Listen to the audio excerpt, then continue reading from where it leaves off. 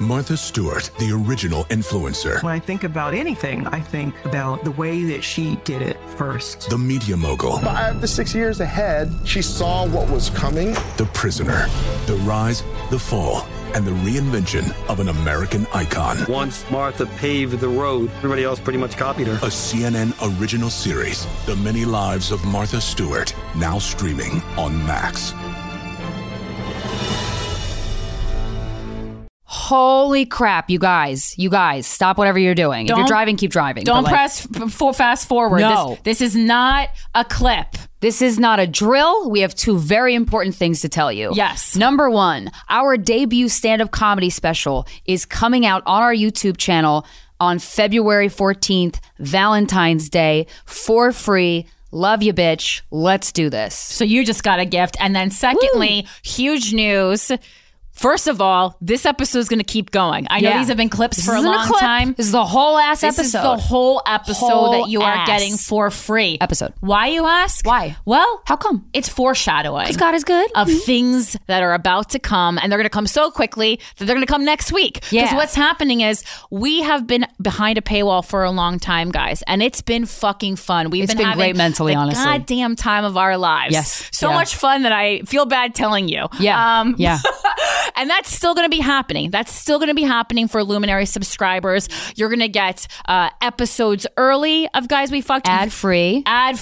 And bonus episodes twice a month, that's where I'm saving most of my personal stuff. That's going to be the Crazy Secrets episodes. Yeah. Because we appreciate you, and you've done a lot for us, mostly mentally. It's been a real nice mental vacation being behind the paywall. That being said, no shade to anyone who couldn't afford a Luminary subscription. A little bit of shade to people who just didn't like us enough to pay. Right. A lot of shade, actually. And obviously no shade to people who didn't have access in wherever you live to the Apple Luminary channel. I don't know where that is. I think it's just if you have an Android, but that's okay. Sure. Yeah. We won't hold that against you. That's your fault, but it's okay. So starting next week, January 21st, you will have episodes of Guys We Fucked, free range, wide release, once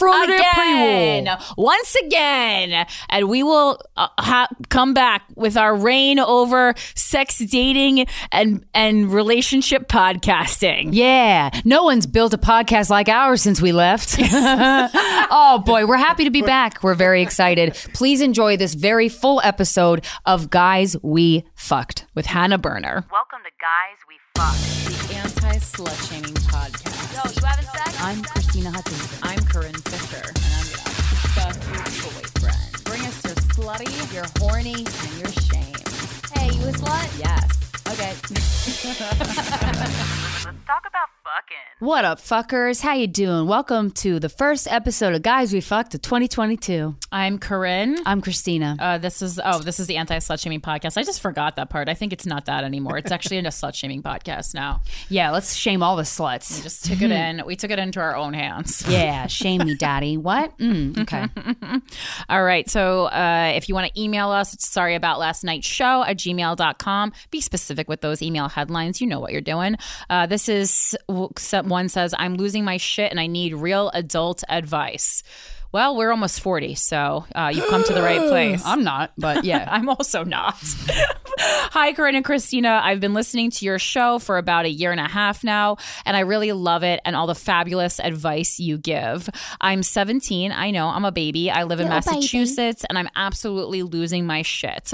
I live with my mom, her boyfriend, his 2 kids, and my 7-year-old sister. My parents split up about 4 years ago. My mom is suffocating, emotionally abusive narcissist, and my dad is an emotionally absent, unmedicated bipolar. Ooh, you're going to be an artist. Yeah. Long story short, they should have never had kids. A lot of people shouldn't have. Most people should not have. In 2020, I was in a really abusive relationship with my psycho stalker ex-boyfriend. In December of last year, I finally left him and have since been just learning to be okay with being alone, loving myself, and allowing myself to feel what I'm feeling no matter how uncomfortable. The last year has been healing for me. I've confronted 3 of 4 rapists lists for my own closure, and I've just really tried to be my own cheerleader, even if no one else is. For some reason, I still feel very stuck. I'm failing school. I can't stand living with my mom because she is so unbelievably draining and suffocating. There you go. I don't make enough money to support myself, and I feel extremely alone. I'm trying to be an emotional support system for my sister because my parents aren't one, but I'm not her parent, and there's only so much I can do, and knowing that kills me. I feel like I've really accomplished a lot for myself in all aspects of my life, but I'm drowning and I don't know what to do or how to ask for help. I know I'm young and nothing is going to last forever, but mentally I feel like I'm 35. I love your usage of it as if it's the oldest you can be. When I know, I just love that for you right now. I'm like literally almost dead. I feel like I'm father time 35. When I know I'm not, and I have a lot to learn. I just feel like I've had to grow up so fast and way faster than I'm ready for. Yep. I don't have a single adult in my life who is able to be there for me except my therapist and occasionally my mom's boyfriend, even though he's not much help. I've been finding myself just not wanting to be here anymore, and it's not like I want to die. I don't. I think there's a difference between suicidal tendencies and depression and not wanting to be alive in the moment. I get that. Yeah. I just don't have the energy to participate in life anymore. I'm exhausted. How do I motivate myself? How do I find the energy to do my schoolwork and keep up with my job and my home life and just actively participate in being alive? Thank you so much. Well, I've got to say, you're ahead of the game compared to most 17-year-olds on this planet. So congrats on that. Yeah, I mean, okay, so there are boundaries that are up because of your age. So I don't want to say like it can't be like this normal advice, like just get out. Like, yeah, you're 17. Like you do have to keep living with your parents for probably a little bit longer. And it's not a great situation. That being said, most people I know didn't come from a great home life. And I mean, it's not, I don't want to say like, it's just like, just sit there and take the emotional abuse. That's certainly really tough. But I would like to offer up a perspective. I don't know where you can go to. Yeah. Yeah. So the piece of advice I have for you, and one of the reasons why I wanted to read this email was I wanted to suggest a perspective for you. And every belief we have ever had, even if it was taught to us, we choose to have. So you can always change your beliefs at any time, and you should always also take everything with a grain of salt. I would invite you to consider that before you came to this earth, if that's that you chose these people to be around because of the lessons that you can learn from them. And if you look at it that way, you are more in control of your narrative and where it goes. And it seems like I'm willing to bet your nervous system is operating in fight or flight mode. So you're getting all of your energy from this heightened state. So you haven't really had a chance to be a kid yet. You haven't had a chance to relax. I would really suggest seeing if you can and I would say just cap it at 5 minutes for now. Try meditating and be still, because I imagine in this environment that you're describing, it's a very anxious, survival-y place that you are coming from. I'm curious about confronting the rapists. I don't know what you mean by that or what that entails. I just want to say, please be careful. And also, just approaching your life for the next couple years that you might be under your parents' roof from a place of observation, and see where you go, just to see if that perspective makes you feel a little bit more comfortable, a little bit more in control. Yeah, and I mean, the way you so let's go person by person. The way you handle the mom is with setting boundaries. So suffocating, emotionally abusive narcissist, you have to set boundaries, even though you are the child and you are the younger one. That does, I think, a lot of times she's acting like the kid. Yeah, so I think it's emotional incest. Exactly. Like I think a lot of times because like you are younger or young, period, we think that as young people we can't set boundaries, but you absolutely can set boundaries, even though you are the child. I think a lot of children make that mistake, that they can't set boundaries with their parents, and that's absolutely not true. So just start working on setting boundaries with yourself. I think treat her kindly, but with boundaries and solid ones. And expect, this is something I wish I knew, expect that when you do set a boundary for the first time, they might lose their shit. And if you just have that as in the realm of possibilities, I think it'll allow you to handle it a lot better. Yeah, and I think you set the boundary and then you step away. You kind of set the boundary you have and then a daughter you didn't yourself. ask for. Emotionally absent and unmedicated bipolar dad, not great, but a little easier to deal with because he's absent. So he's just not there. And that's like a grief that you'll have to deal with probably later. But I think for survival right now, maybe put a pin in it. I don't love to recommending to compartmentalize, but I think for survival right now, you might need to. But he's going through his own thing. And you can't, you're 7, you don't have to, you're not expected to help him. Okay. Again, just be kind, and that's that. And then as far as your little sister, you're putting a lot of pressure on yourself. That's not fair. Just the way you found your own way, your sister will find your own way. Again, she has an inner strength. Be there for her as much as you can, but not at the sacrifice of yourself. Okay. And because you're like, you're in school and you have a job and you have all these things. I would recommend probably just don't get in relationships anymore right now. You have too much on your plate, and it seems like there's not a lot of good people around you. And as far as single adults in your life, okay, I'm going to give you a little secret. Adults don't know what they're fucking doing. Adults are just grown-up kids. And so I like as much, it's like, yes, you should have had an adult who was there for you. And I'm really sorry that you didn't have an adult that was there for you.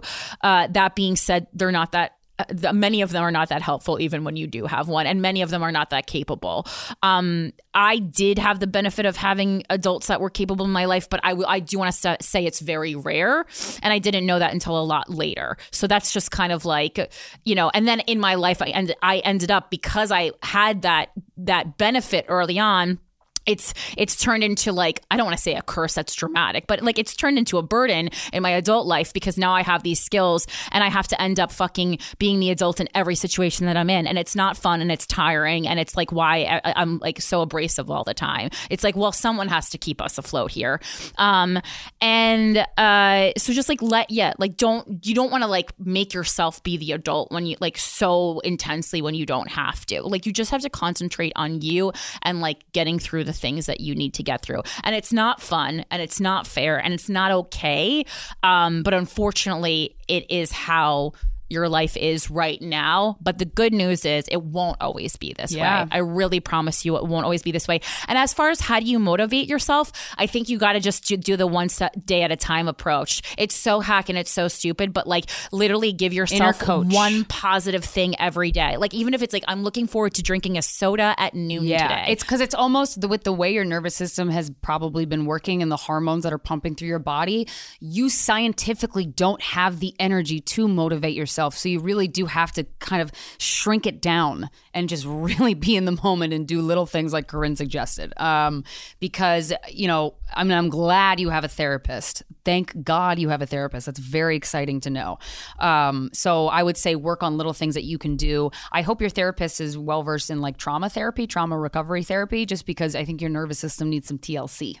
And I also think another suggestion for an adult that you might not have thought of, and this is like such a Corinne response, but like find a celebrity who you find is like has the qualities that you want to have, like does things for the world that in a way that you admire, and read a autobiography or a biography about them, and let that person be this little leader in your life that they don't even have to know that you exist. But like, we all pick that. Alanis Morissette is definitely part of my family. She doesn't fucking know who I am, never met me, never spoke to me in my life, but she's a part of my family in that she helped raise me for sure. And I think that like that's why we latch on to celebrities in the way we do, but it can be a positive way to latch on to celebrities, and like let movies and media do a little bit of a job raising you. Be careful with it because it's not real life. But I also think like that escapism for someone like you, so young, and you deserve that escape. I think it would be good to let yourself escape into some movies and some books rather than like having to deal with this so much. And write down your feelings. Oh, they need to go somewhere. Girl, journal. Oh, it is so helpful. It is so helpful because you're releasing energy, and you can write whatever you want in these journals. It's just you. And have a dream. I think a dream keeps you going a lot longer than you think. So what is your dream that got beyond me to this? Survive my childhood. Beyond this life, what is it that you want for yourself?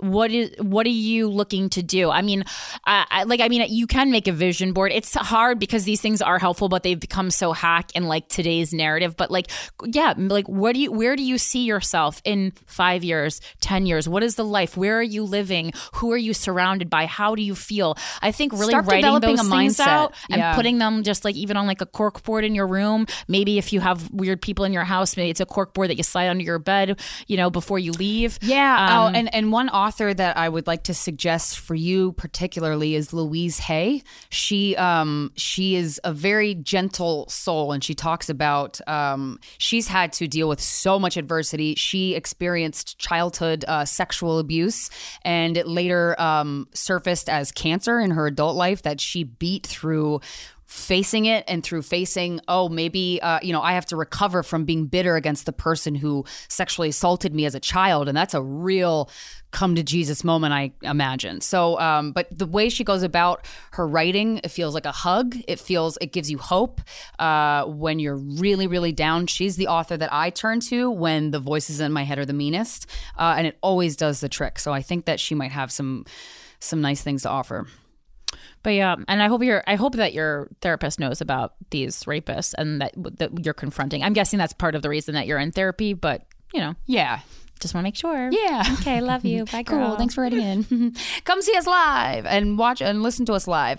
I'm going to be touring New Jersey. I'm going to be in Hasbrook Heights, headlining at Bananas Comedy Club, February 25th through the 26th. Portland, Oregon, I'm going to be at Helium, March 3rd through the 5th. Baltimore, Maryland, I am at Magooby's, March 24th through the 26th. And then I'm going to be Fort Collins, Colorado. I believe I'm going to be there April 15th and 16th. And you will. I think I agreed to this and I don't really remember, but my feelings on Colorado, so I'm going to show up. Other than that, I am taking a break from touring for a little bit to work on some other stuff. But yeah, Fort Collins, Colorado. I see there. I don't even know what the place is called. I think maybe Comedy Fort.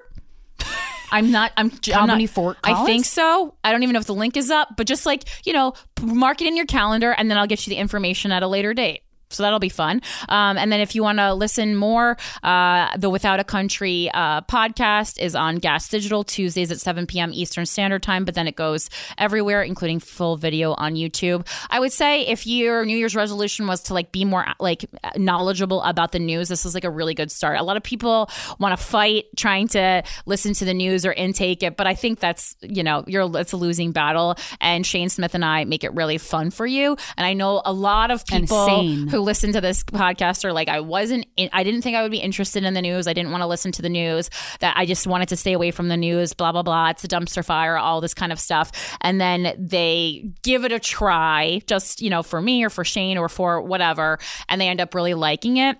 So I think I would appreciate if you would give it a chance because it's doing well, but I want more people to listen to it. I want everyone to listen to it, quite honestly. Yeah, it's nice to be able to intake take down news CNN and not feel like you want to fucking die. So, absolutely. Very helpful. All right. How are you? Great. Just a wonderful start to the year. Christmas was actually fine. I thought it would be really sad.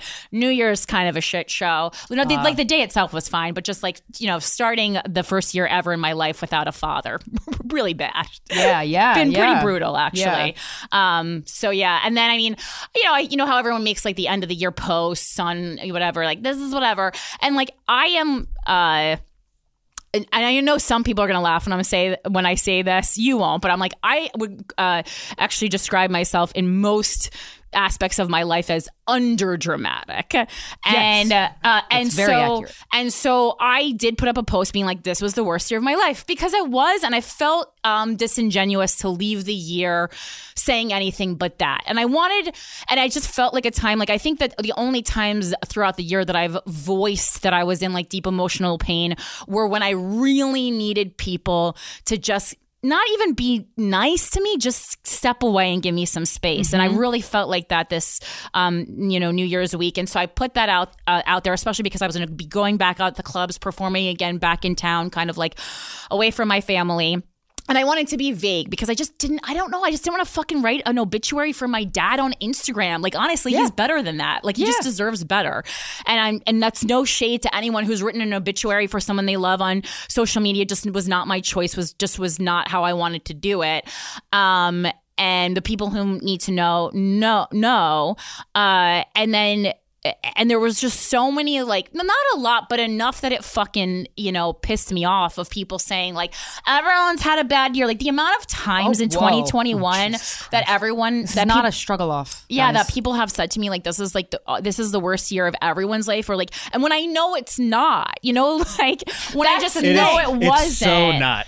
And it's like this but idea they, that we're all in this together. Look at Miami. Yeah. We're not all in this together. But also, like, if having to, again, we've talked about this before, if having to stay in your house, and I'm not talking about people who went through like huge financial duress, or like, I mean, we want to talk about a bad year. Fucking tune into what's happening in Kentucky that no one's talking about. Tornadoes took out entire towns. Yeah. People's children were fucking murdered by pieces of their house in their arms. I mean, you want to so a bad year for you is that you had to watch everything on Netflix and there was nothing left. Like, go have some fuck off. fucking perspective. Yeah. And so, like, I went off, and like, so I just had a vague thing that was just like, I was like, it was just like, it was the worst year of my life, but like, kind of like, like a cunty, like, fun thing, like, but I'd still rather be me than you. And I love that. And I do. And I would. And with everything I've been, I there was no one I would have traded places with this year still. And I said that as like, because the way I want to like kind of spread self-confidence is like obviously through being funny and through being cunty. And I do feel that. Like, do I feel like I'm better than you? Yes. But I feel like you should feel like you're better than me. We should all feel like that. Yes. Not in a way where you're taking other people down, but just when you go home, you go, there's no body I'd rather be in. And like, that's how I don't want you to be mad at me for feeling that way about me. I want you to feel that way about you. And I don't know why it's so hard to convey that to people. It's like they're fighting me on me telling you to fucking love yourself. Well, no, it's because they feel insecure about how much you love yourself, which is their problem. Or just like people be like, normally confident people don't have to talk about it so much. Well, No. I do because people you do because ask most people me aren't confident. to. And also, like, if I'm writing something, what am I going to be coy about it? Like, what? Right. It does seem like... Stop being stupid. You Listen. think COVID's bad. Listen.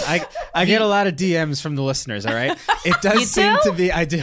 It does seem What to did I be say? a bit of an anomaly that, like, you have a level of confidence that people kind of can't really wrap their head around. And it's like, it's something that people have brought up to me. Now it's getting... I It's can't multiple imagine... things too. It's also because it's like, she's 36. She's not a 10. It's like, that's what confidence is. Right. Yeah. Right. Thinking, I walk out and I think I'm an 11. If you're confident at 22 and you look perfect, you can go fuck yourself. Because let me tell you something, those titties are going to drag and then your confidence really gets tested, huh? Yeah. And I'm also starting to get over, and I can't imagine how you feel about it, Corinne.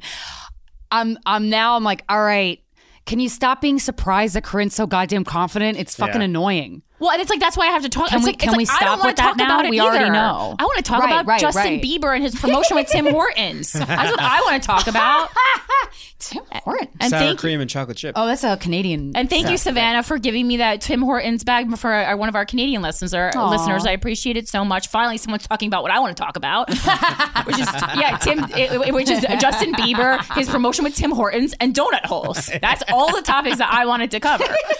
And I had been vague about it, like, also like out of respect for my fucking family, like, who's also dealing with this. Yeah. And then so when everyone was like questioning it or like saying like, I'm having a bad year, I was like, my dad died. He forgot who I was overnight and in his entire life, and I spent the whole week nursing him through it, in going home and going to and walking to hospitals in the rain, uphill both ways. It was it was uphill one way and then downhill the other way. Logistically, uphill emotionally, and going to hospitals and just like watching one of the persons that you love most in the life, and like the reason that you're a comedian just like deteriorate in front of your eyes, like, it's fucking heinous. And I'm not saying I'm the only person to ever go through this. I'm like, lots of people have had terrible experiences and lost people they're so close with and have had really bad years. You had a fucking terrible year. I'm just saying, for me, in my life, this was the worst one. And then there's also people who are like, there'll be other ones that are worse. And I go, I don't know that there will be. Right. Honestly. I don't know. I mean, and, knock on wood, I hope nothing terrible happens to my mom. But it's like, the way, of course, I expected my parents to die. But I expected my parents to die the way a lot of my grandparents died, which is like, they get old and then they die. Not just one day, they're not functional. They're playing golf and then everything is gone. That's not what you expect. Right. Like, so it's just like was a wild thing to say. And then a couple people DM'd me that were nice. Overall, like I don't. It's fine. Like for people who also lost a parent, I think this is like the one thing that it was helpful for me to hear from other people who have been through the same thing. But like DMs from people I don't know who didn't lose a parent, like no offense, but just don't bother because you have no idea what you're talking about. Right. Like I didn't DM anyone before that. Like, and then of course, like the famous married man who continually tries to fuck me also sent me condolences about my dead dad, and I was like, well, 2022 is off to a great fuckboy start. And it's even hard, just like that. This is the one place where I definitely do feel the problem with having a boyfriend who's so much younger than me, because not only, does he not understand losing a parent because he just didn't, but it's also like, it's just so far off of what he's thinking about in his life and dealing with, like, because like, even though it was terrible, my parents getting old and, the thought of them dying one day, that starts in your 30s. You start thinking about that. And so like, not only like, does he not understand at all, even though he tries to, he's just like, he has 24-year-old problems. Like he can't get a PS5, Yeah, right. That's a light load. It's nice. Right. And I don't want to take that away from him. No. But also it's like very not helpful. Yeah. When it's like, I'm sad for 3 days and then then I know exactly how you feel with your dad dying in front of you because I couldn't get a PS5 at Best Buy and it was really heartbreaking. And it's just like, I'm thinking about like the last time I spoke to my dad and the interaction, and you're like thinking about how you like didn't land a joke on stage. It's just like different. And again, like I don't want to take that away from him, and that's exactly what he should be thinking about. Yeah. I'm glad that's what he's thinking about, but it's hard. It's like now it's like being sad when you're in a relationship, you have to like almost like justify or explain your sadness to somebody else to say like, this is why I'm not showing up for you as much as I would like to.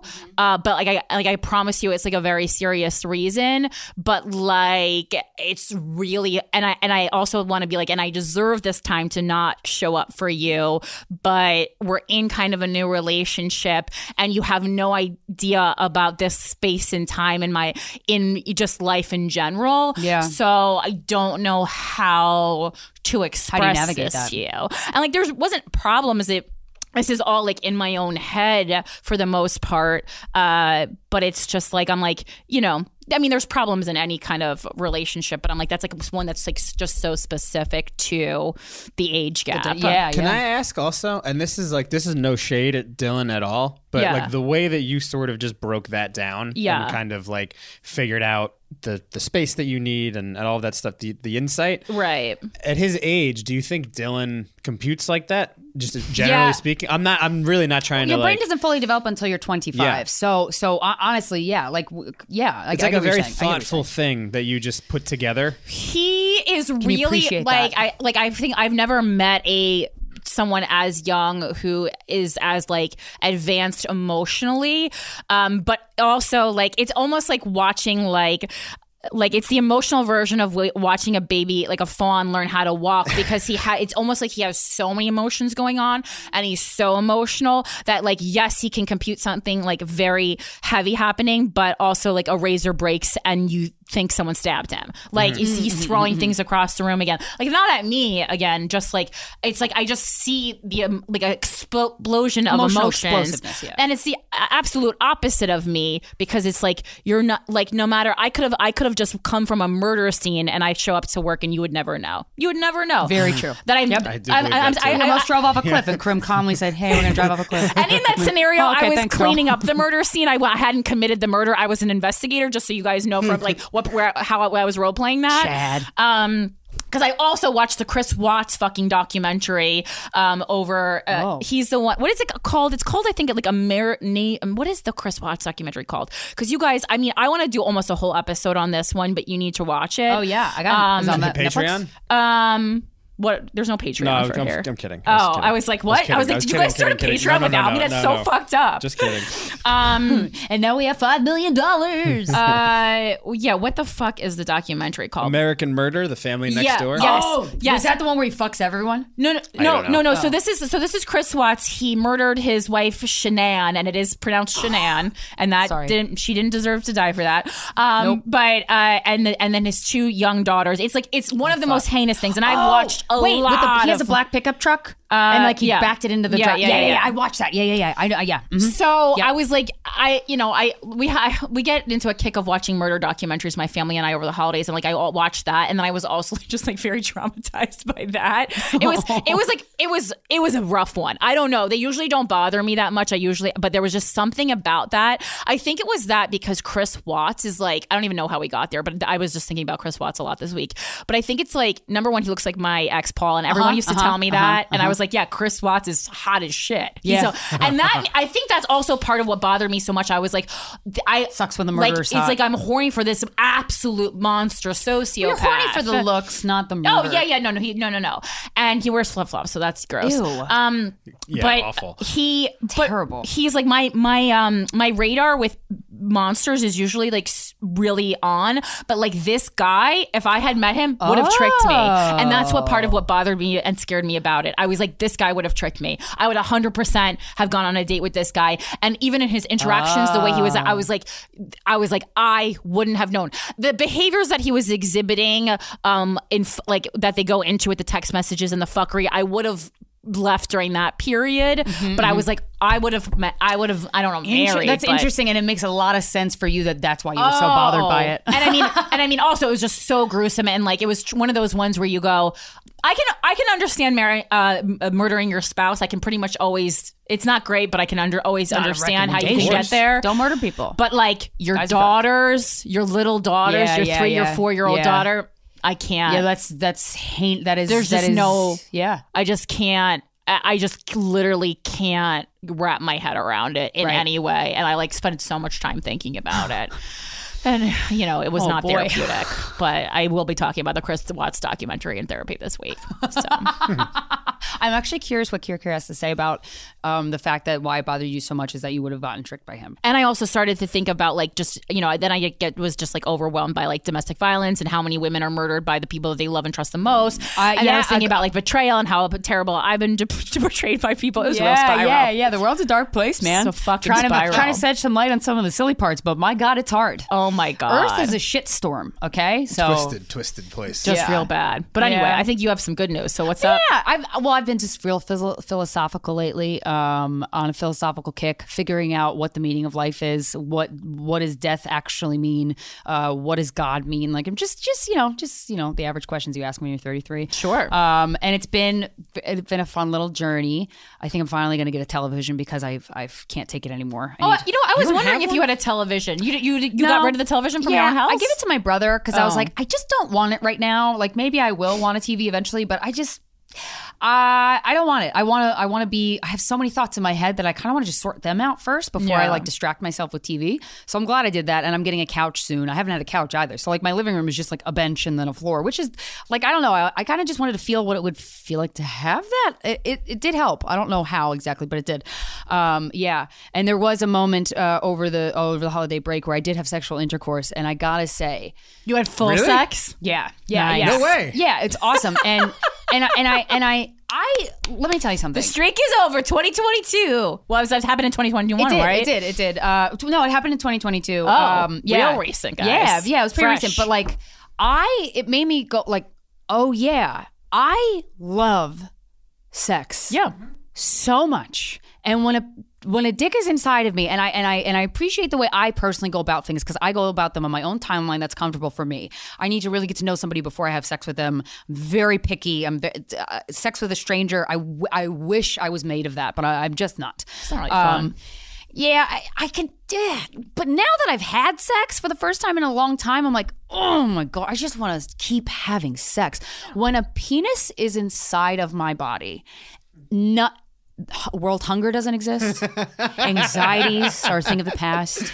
Death is fake. Time is not real. Everyone's beautiful inside and out. Everyone has food on their plate. Everyone has a roof on their head. Like when there is a penis in me, it's like world peace. It's like I'm experiencing world peace. You're present. Oh my fucking God. And I'm like, and I felt like I started to lose a part of myself. Yeah. When my sexuality is so important to me, and I really like it. I really like that facet of being a human being.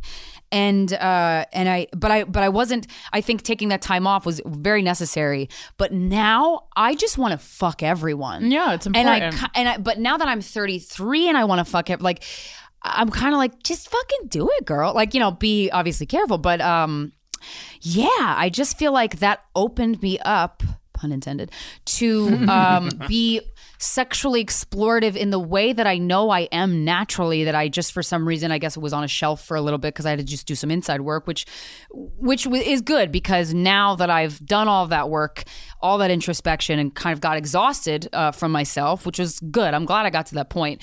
And then I took a step back and then was thinking about the world as a whole and not really me-centric because it's so fucking exhausting thinking about yourself all the time.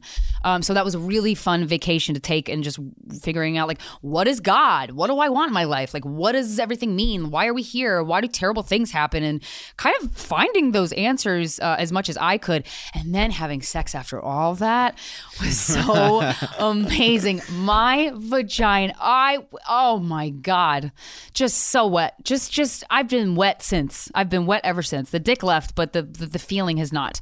So I feel like I've been walking around with a dick in me in the best way possible. Was this a new person or someone that you already had sex with? It was somebody I've already had sex with because I needed. I was like, I kind of had a feeling. I'm like, I feel like I just need to get back on the horse or back on the saddle is the saying. Yeah, but I don't want to do it with somebody I don't know well. Like I need to kind of know them inside and out first. Yeah. And now that I did that, I was right. My hunch was right because now I'm like, I want to go to a fucking sex club. I want to like not with that person, but just like now I want to discover other people's bodies. The like beast I kind of unleashed. Yeah. Well, that's what happens when you don't have sex for a while. Then you go, oh, I feel like almost like I don't need it, and then you're like have sex again. You're like, whoa. You're like, oh. But not even that. It's not that I don't need. It's like, oh, now I want it. It's not coming from a place of need. It's coming from a place of want, which I think is a lot stronger. Sure. And the idea of having sex with a man that maybe I don't know as intimately as the person that I had sex with is now it's a turn on to me to even think about, which before it was not.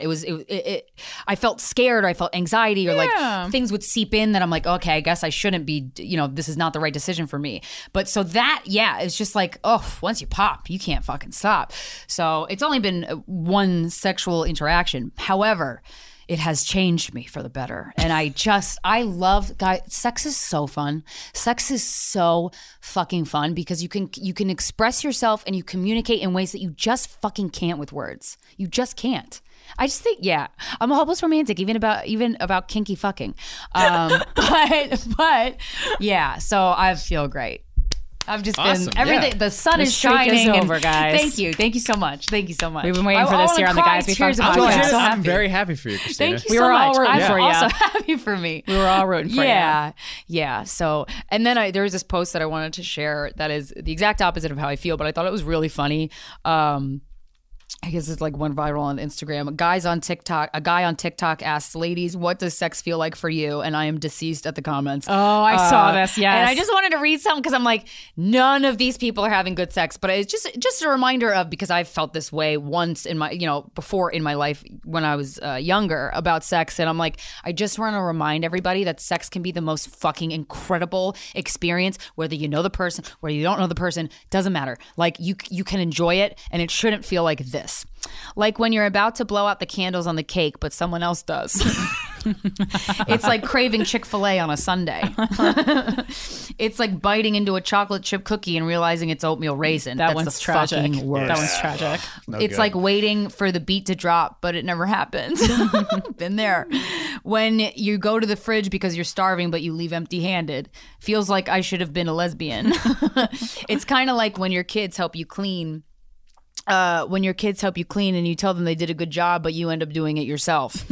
It's like, when you how when you do a group project, but in order to finish, you end up doing all the work yourself, kind of like that. It's like the zebra stripe gum. You think it's going to be the most amazing taste. 3 seconds later, it tastes like Play-Doh. Called fruit stripe gum. The guys, thank you. Yeah. And it's like your favorite part in the song comes up and Maps interrupts with a make a U-turn in 600 feet. So I thought that was really funny. But yeah, sex, man. It's all the rage. Sex, that's what the kids are doing, but also the adults. Also the adults and the olds and the youngs. Just, everyone's doing it. Just advocate for yourself, but make sure. And I gotta say, my masturbation game going up the way it did was very helpful. And I've been watching porn lately, but like as an observer of like, oh, that's a good move, girl. Like I've been like, a student. Yeah. And when porn. Yeah, kind of. Or like, porn does not have a lot to teach women or men really. Yeah. But I think you can look at it from a perspective where you can learn a thing or two. So yeah, that's it. This show is sponsored by BetterHelp. Guys, we talk a lot about therapy on this show, so we are big therapy advocates. Whether it's like a small question about something that's going on in your relationship or a big question like, should I move across the country to take this job? Sometimes it just helps to have someone not invested in the outcome, i.e. not friends or family or your intimate partner invested in the outcome to talk it through. It also takes the burden off a lot of other people in your life and, reminds them that you love them just for being them, not because you are their free therapist. It's a great thing to learn coping skills, how to set boundaries, and it kind of just makes you the best version of yourself. Like we are all given a version of ourselves. Why not make it the best version it can be? So if you're thinking of starting therapy, give BetterHelp a try. It's entirely online, designed to be convenient, flexible, and suited to your schedule. All you do is fill out a brief questionnaire to get matched with a licensed therapist. And then you can switch therapists at any time for no additional charge. Because remember, therapy is like dating. If you don't like therapy, it really might mean that you don't like your therapist. Learn to make time for what makes you happy with BetterHelp. Visit BetterHelp.com/guys today to get 10% off your first month. That's BetterHelp, HELP.com/guys. BetterHelp.com/guys. Today's episode of Guys We Fucked is brought to you by Quince. I love Quince. Imagine upgrading your wardrobe with luxury essentials at unbeatable prices. Quince is here to transform the way you shop with a range of high-quality items priced within reach. I love this website. I'm on it right now. They have suitcases. They have things for babies and kids. They have men. They have women. They have home. I love a home section. Oh, my God. And the products are gorgeous, like 100% Mongolian cashmere sweaters for $50, okay? Organic cotton sweaters, washable silk tops, because I do have tops that are silk, and I do wash them, and then they disintegrate, but not on Quince. Okay. The best part of all items are priced 50 to 80% less than similar brands. Okay. I have this beautiful hunter green purse from Quince that I love and use every day. Their bags are gorgeous. Indulge in affordable luxury. Just go to quince.com/GWF for free shipping on your order and 365-day returns. That's QUINCE.com/GWF to get free shipping and 365-day returns. Quince.com/GWF. I'm Dr. Sanjay Gupta, CNN's chief medical correspondent, and this is Chasing Life. 3 out of 4 U.S. adults are considered overweight or have obesity. 75% of Americans. Dr. Fatima Cody Stanford. Our weight is one factor that plays a role in our health, but by itself, it doesn't give us the full story of who we are. We have to look at our full person. Listen to Chasing Life, streaming now on the iHeartRadio app. Welcome to the Scene to Scene podcast. I am your host, Valerie Complex. Today, I am chatting with Ji Young Yu. Ji Young stars as co-lead in the 6-part limited series Expats. I think I learn a little bit with every character that I play. I think usually I play a character and it causes enough introspection that I learn something about myself. I honestly can't gush enough about Freaky Tales. I'm so excited to share it with more people. If you like what you hear, be sure to review, like, and subscribe to the Scene to Scene podcast. I'm doing great. I'm to the open, guys. And you know who else is doing great? Our guest today. She is a tennis player or former pro tennis player, stand-up comedian, a podcaster, and a reality star. Please welcome to the show, Hannah BERNER.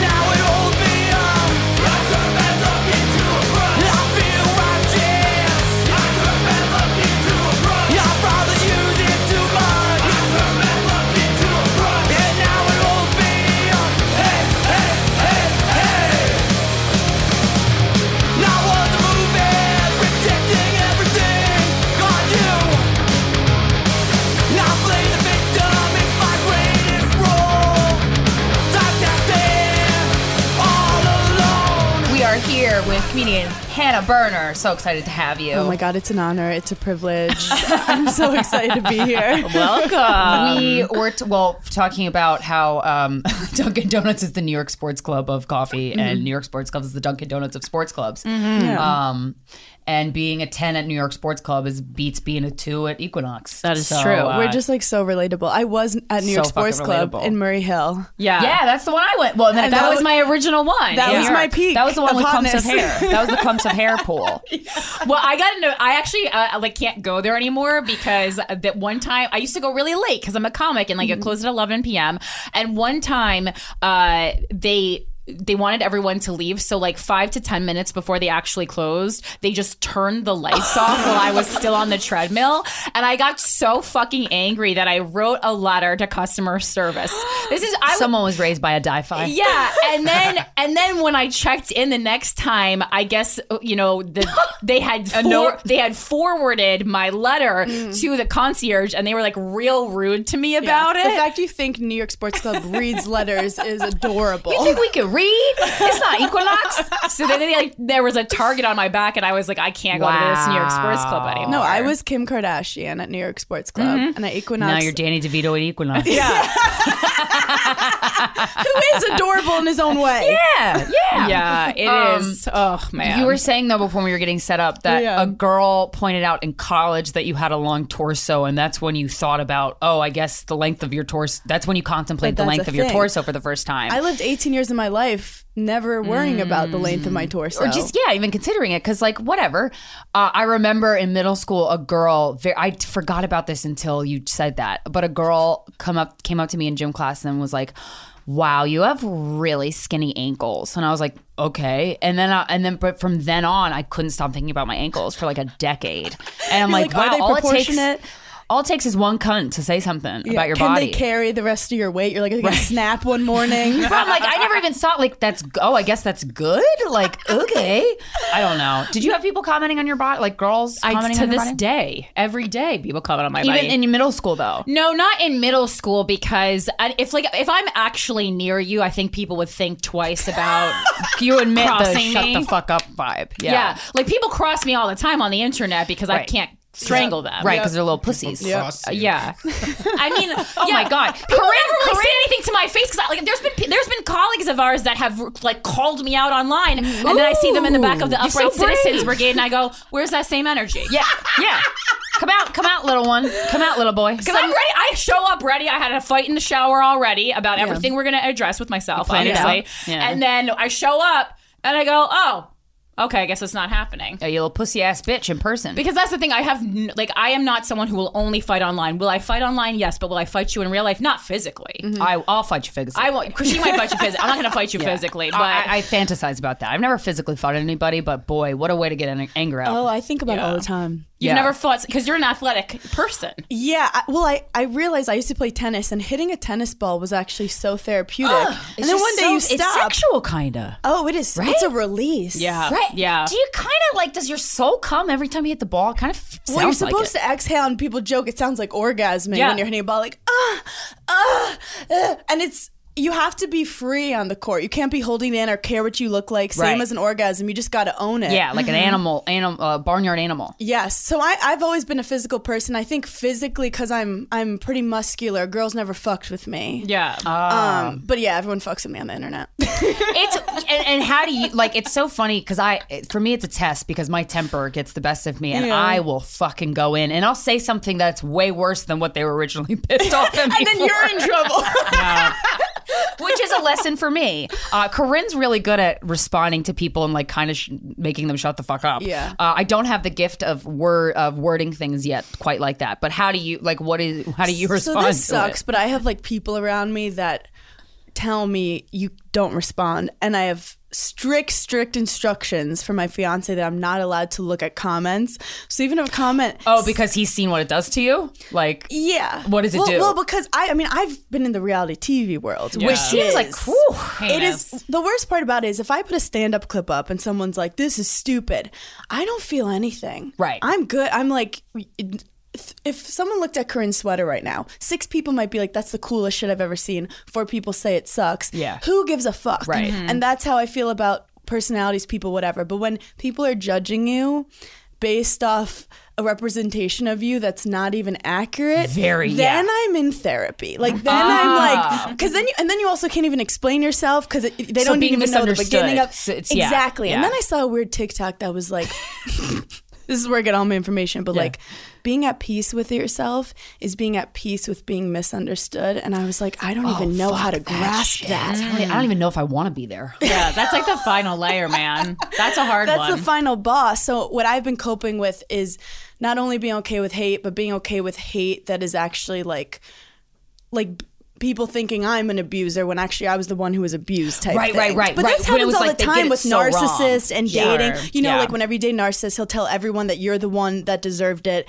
And are you going to fight it? Or are you just going to come to peace with like, that's not meant for me. The people who are taking his side, it's not meant for me. I don't know. So that's my current, you know. But there was a guy that commented on like a picture that I posted recently. It was like, aren't you guys like 40? And honest to God, it made me laugh so hard. And I commented back, I was like, dude, that I know he's trying to like piss us off or whatever, but I'm like, that honestly made me laugh. Happy New Year's. But then he kept, but then all these people got on him like, I can't believe you would say that. Like, and it was sweet. Like their attempts at like defending us were very kind. I love when someone defends very sweet. me. I will never like DM someone, or I won't DM people back. I'm a blocker, but I will. I'm a blocker every now and then too. I'll accidentally see something that someone's coming for me for, and then someone will defend me, and then I'll slide into the person's DMs and be like, "Hey, I just want to tell you that you're a really kind person." And I'll put a little heart. So like I'm like low key fighting the good fight in the back. Well, you egg on the people that are defending you. I'm like, and then if you want to call him a cunt next time, that'll be great too. Good job. Yeah, that's the problem. I think like a lot of like the guys are just like doing very like short, rude comments, and then the women write back like a paragraph, and I'm like, guys, no, they don't care about this. Like if they cared about anything, they wouldn't have written the comment to begin with. Tell me if you guys agree with this. If someone writes like a paragraph about how much they hate you, and they like clearly watch all your shit, read all your shit, bring up every like controversial thing, whatever, so they're clearly kind of obsessed with you. That's but right. they rip you So it's apart. like, do you want to marry me or do you hate me? I can't tell. But then if someone just writes, this is the most painful word ever. Yikes. Oh, God. I'm out for 3 days. Really? You don't even know what the yikes is about. Right. Yikes to me just says like Gen Z nonsense though. Yikes is like yikes and cringe are on my outlawed list of words that if you say that I lose all respect for you. Like if you say that on my Instagram, it actually doesn't bother me because I know you're an idiot. Or people calling me a pick-me girl. I'm like, what girl? A pick-me girl. It means what's that? Like a guy, you're trying to impress guys? That is one part of it. Like I'm a guy's girl. Yeah. Or if you're just like, I was like, I want to be picked. What? Well, that's the thing. Like people were like, "Oh, you love attention." I'm like, I was on reality TV. Are you Since I was 2 years old, I was trying to jump in front of a camera. Like, I'm sorry. Yeah, we're in the entertainment business. It's okay to love attention. That's our job. But I do feel like with men, they're not as harsh with wanting attention. Yeah, I feel like men are not encouraged. I don't know. Men don't get encouraged to be attention seekers the way women are. Like it's different. Like men, I always ask. If men are getting attention, it's like they deserve it. If we're getting attention, it's like we're want it whore. So bad. Right, we're desperate. we don't deserve well, it. Men don't have a lot of opportunities or don't create a lot of opportunities for themselves to feel sexy. Oh, I thought you were gonna say they just don't create opportunities for themselves. Yeah, they're just lazy pieces of shit that just stay at home on a recliner. Also to be sexy. Yeah, like men don't. Like women, we have this opportunity to feel hot, and we feel. You know, when you walk into a room and you feel it. You're like, yeah, this is, you know. And that's why Harry Styles is so successful, because he did create a space to be sexy as a man. And he is one of the most attractive humans on this planet. Well, it's funny. You'll see like a guy scrolling on Instagram, and you'll see like a hot girl. And I actually called Des out on this. I was like, what are you looking at? And we were joking. He's like, we follow these bikini models. Yeah, he's like, it came up on my algorithm. I'm like, why did it come on your algorithm? And then he was like, you look at hot guys on TikTok. And I was like, actually, I don't find that many guys on TikTok hot. Oh, there's this Instagram page called Page of Men. And it's probably for gay guys, but whatever. I'm honing in on your space because, wow. Page of Men. I'm getting wet thinking about it. It is the most and it's these angles of the men with the babies. But when men are trying too hard to look hot, I find it like their personality probably sucks. For sure. It's gross. Yeah. But this page, and that's why I think gay guys are better at being sexy than straight guys. For sure. Because they don't. It doesn't feel like they're trying. Like maybe it's really being lusted after by men. If that's who you fuck, maybe that does something to you. I don't know. But oh boy, I love a hot guy. Are you guys familiar with queer baiting? I've heard it, but I actually don't remember what that means. I was like in a random wormhole one night, and someone was like accusing someone of queer baiting. I'm like, oh shit, I need to know what queer baiting is. But I guess it's like a straight person trying to look hot to the queer community. Like they were accusing like Noah Beck or whatever. But also he doesn't know his sexuality. He's 20 and like who knows what's going on. Right. But it's interesting how it's like, oh, you only have to look hot for certain people. Oh, right. I do like, I've gone into many lesbian bars, well, a couple times. I just remember it very well because I was like, oh, this is really nice being, when women are attracted to you, like it feels different, it's a different kind of energy, but like I like it. Interesting, yeah. Maybe I mean, lesbian TikTok is fire. It's like all these like confident, hot, successful women who would just like don't do anything for the male gaze, and I like find myself on it a lot. Oh wow! Yeah. Oh, I have to go. That's nice. You have to check TikTok. It out. Well, I always am curious, like if women aren't talking about. I'm not saying lesbians don't wear makeup, but I am about to say that. So it's like if you're not talking about makeup, or you're not talking about men, and you're not talking about like fat, like what are you talking about? You're talking about things that are actually going to get you ahead in the world, and like makeup can get you ahead. Obviously, like Rihanna, but it's like how many makeup companies can we have, and is that the only thing that we can bring? Because I do have this like, there's a problem inside me that I feel like it's like, okay, well, you became a millionaire, but it's kind of like at the cost still of womanhood as a whole, because we're just selling them something to fix themselves yet again. Right. And I don't even feel that way. You kind of nailed it. I do. I feel that way. And then we all got sad. And then we all got sad. I think we all like women, straight women internalize the male gaze often, or I find myself doing that often. Like I'll see a hot woman walking by and I'm like, God damn, what the fuck? Those and I'm like commenting to her or about her as if I'm a dude. But then I'm like, if I was just disrespecting, if I was dating a woman, or I wanted to date a woman, I'm like, oh my God, so much weight would be lifted off my shoulders because I wouldn't have to give a fuck about what men think of me, which makes me realize, oops, I still give a fuck about what men think of me. Well, think about quarantine. We all kind of gave up on putting makeup on. So I'm like, are we doing it for ourselves? Or is it I for know. men? I don't know. I like makeup. But I like makeup too. But I joke like, I felt like when we stopped wearing makeup a lot during quarantine, there was a second where we started getting used to our bare faces. Yeah. And you're like, look at that little sexy mole rat. Like, yeah. And then you walk outside and someone's like, are you sick? No. Are you tired? Have you not slept in 4 days? Do you have the flu? Well, we're all sick right now, guys. Yeah, we are. Mentally, emotionally. The one thing I stopped wearing a bra during quarantine and I didn't start again. Yeah. And like for me, like being a small-breasted woman, like it makes you, like it fills out your clothes more. So it makes me look better. It makes me look thinner when I wear a bra, but it's not worth it. I just go, I'm unhappy when I'm wearing a bra. But you could also I'm uncomfortable. Some hot outfits when you don't have. It's not an issue anymore, but like I just go, I'm just not doing this anymore. Like this sucks and I don't care. Torso prison. I'd rather look fatter. It's not worth it. Right. I think you look bigger when your boobs are bigger. That's for skinny people. Okay. That's for skinny. It depends on the ratios. If you have huge cans, yes, you do look fatter. Yeah. But if you're like a mid, like whatever, I don't know. It's like hard. A C cup. It's hard. It's everyone's own insecurity. How big are your boobs? There was a woman on Real World named Amaya, and that was the first time I saw someone who can be very thin, but if you have huge breasts, it makes you look fat. And this is a very specific reference. So if you guys remember the Real World featuring Amaya, she was a blonde girl. I always warn my friends who want to have boobs. I'm like, but if you gain weight, then you just have a lot of shit going on. Right. I know you're 24 right now and you're feeling yourself. Right. But after kids, do you want that extra like 2 balloons?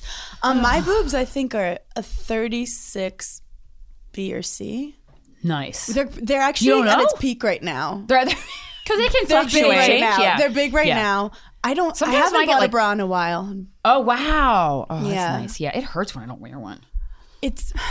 I do think that with the makeup game, though, I do find so much of it is just based on like fear of women being scared of like not looking a type of way, and then even like the skincare industry of wellness. I'm like, my God! And then you ask a guy, really fucking work? None of that shit. Yeah, and then some of them do. But or like it just depends on the person. Nutritious diet and drink a lot of water is going to do more. And also a lot of it is just genetics. Like you're going to get the hand you were dealt. 1,000%. So I've been kind of anti all that stuff, and I'm 30 now. And welcome. Thank you. Did that feel? Like, did you have any kind of a crisis when you turned 30? 30? No, I feel like I never wanted to be a girl in her 20s. Yeah. I always in. wanted to be in my 30s. I'm like, that's gonna be my decade, man. Or 40s or 50s. I was never like good at the party scene. I was never good at outfits and shit. I don't know. I just want to be like that wise older woman. Like I don't really like partying that much. Yeah. And I love being the fun one, but I don't like disappointing people when I like don't do as many drugs or like Right. I don't. Yeah, I just wasn't good at like the pressure of like trying to date guys, and I wasn't good at social climbing.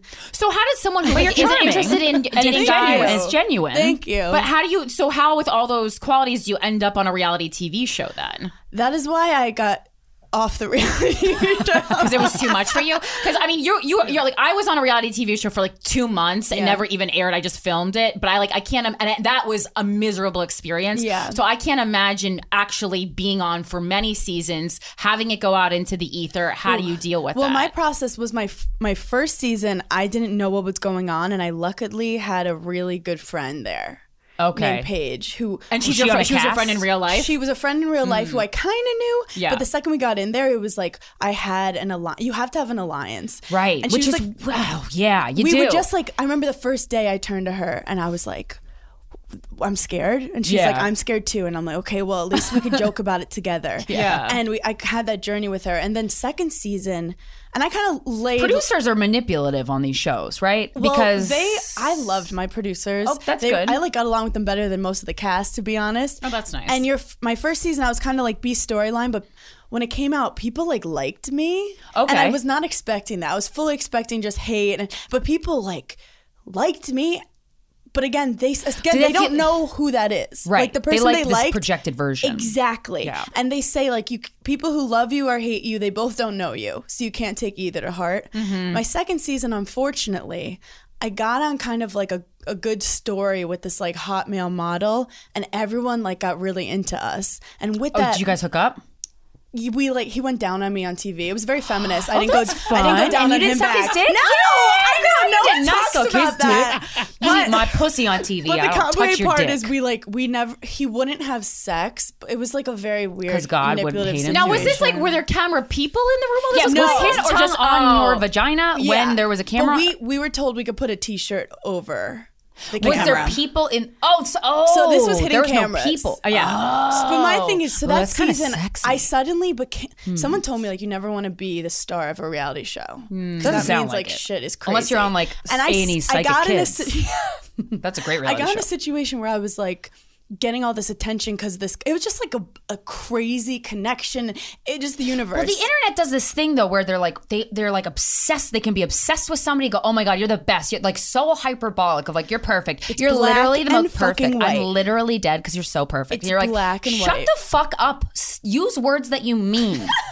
And also, I went on a reality show not to be like, look, I'm cool, I'm on TV. I'm like, I want to show that girls could be so much more complex. They could be hot, but also have bad anxiety, but also make mistakes, but also have depression, but also be sporty. That was very lovely of you. I love that you were like, and where's the home for that? I think it's Bravo. See, this is why I think it's Bravo. Yeah, Bravo really right wants now, to show the real side of women. It's not. Bravo wants to see all the flaws and That's all very the sweet of personal you, Hannah. insecurities. It was not. Honestly, I would have probably done it the same attitude. I'm like, also, you guys, like, just because we're girls doesn't mean we don't have problems. My first season, I got told that I was not feminine enough. Like, basically, a girl called me a man. And I was like, and it was a girl hilarious. who has like on the show. Yes, and she's beautiful, but she has like a she lot of plastic surgery, fake boobs, fake hair. That's what's and she told me she's pissed she wasn't getting back on her return. So she's like, yeah, that's what stands out about you. That was actually a question that I had. Is that you live like a plastic surgery lifestyle without any of that shit. I'm gonna be honest, which is interesting. I was 26 and single. And I was doing video producing. I was working for Betches, and I loved comedy, and I was like writing a shit ton. And I had my podcast, but then this just kind of fell in my lap, and I'm like, fuck it. Yeah. And I like to challenge myself, and I'm not afraid of making certain mistakes. And I remember my mom being like, this could be really fucking bad. Yeah. But like, good with that attitude. Let's see what happens. Yeah. And my second season, people were going nuts. And this was during quarantine. So I'm getting all this attention. Oh, right. All this shit's going on. And then my third season, I had such a target on my back that I didn't know about. But basically the whole cast was like, we're gonna just tear her apart. And right. I they thought decided to gang up on you. Yeah, I thought I was like defending myself, and I thought it was clear that like people had it out for me, and they didn't show it that way. And it just was like, everyone hates Hannah now. And I got dragged in every sense of the word. People love a punching bag. People going through my podcast to try to cancel me, like all kinds of shit. Yeah. And that's when I was like, you're getting ransacked digitally. Martha Stewart, the original influencer. When I think about anything, I think about the way that she did it first. The media mogul. 5 to 6 years ahead, she saw what was coming. The prisoner. The rise, the fall, and the reinvention of an American icon. Once Martha paved the road, everybody else pretty much copied her. A CNN original series, The Many Lives of Martha Stewart, now streaming on Max.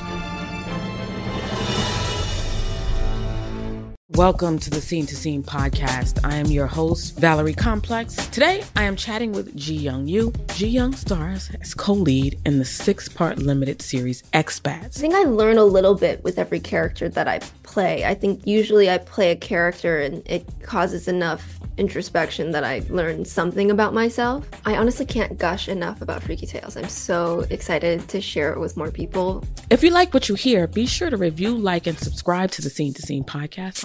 There's plenty to celebrate in March and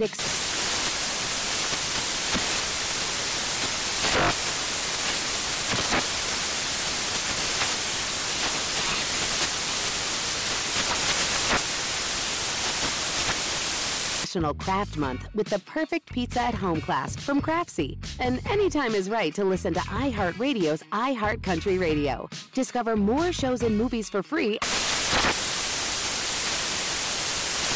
Ready to unlock a world of entertainment? Philips Roku TV has America's favorite TV streaming platform built in, so you can watch live TV, catch every game, discover must-see shows and hit movies, and get all the best streaming apps in one place, like iHeart for all your favorite music, radio, and podcasts. Watch what you want, when you want. Immerse yourself in entertainment with premium 4K picture and sound for every budget, with sizes for every room. Find your perfect Philips Roku TV today, online or at your local Walmart and Sam's Club. These people don't like you. They never did. And you don't like them. Right. And that's an important part. You don't like them. So fuck I didn't accept, but also like financially it was fun. People on your reality TV, they, unlike actors or singers, similar to podcasters, they don't have talent, but people feel like they fucking know you, and they treat you like you're their best friend. And it was the fame was a great high for me. Yeah. And then to leave, and I also got a talk show out of it, but that then I kind of lost because it was connected to the show. So I kind of lost everything in like 2 months because of the great humbling. Yeah, that some people go through. I love how you said that word because it truly was an ego death for me. Yeah. Had to Which Google that. is, a spiritual birth, really. It really was. And then I realized Christmas time, after all this shit happened, the previous Christmas I was still on the shows or whatever. I was like, but I feel more myself now. Yeah. 'Cause let's be honest, as comics, I'm not at the cool table. Yeah. I don't want to be at the cool table. Yeah. I want to be myself because I really can't fit in with the cool table because I say stupid shit. But in adulthood, the comics table is cooler than the cool kids table. Yeah. Like everyone, the only thing like cooler than a comic is a rock star. But when you actually but only on stage, like when you actually meet a rock star, they're always pretty lame, and they have some kind of like a weird like bag that they have to put their legs in after the show. Like you walk into the green room and they're icing. Somebody massage my calves. They're icing in a bucket, and you're like, this isn't rock and roll. Not masculine. Where's the needles? Inject yourself. Live a little. They just have acupuncture. You're like, that's not the needles that I wanted. That's not the needles that we signed up for. It's just like lame. But yeah, so I feel like I've had to face myself. Cupping. Sorry. Yeah, you don't want to walk in and see Alex Cooper getting cupped. Some people might though. Tongue massage, but not like a sexy one. Yeah, it's dumb. Where you just see boxes of water and you go, this sucks. I hate this. Getting dragged on the internet and people like really hating you. Basically, people filtering all their hatred that they have towards themselves, towards society, towards somebody in their life towards you. So it's like, oh, we get a punching bag where I don't have to think about my stuff.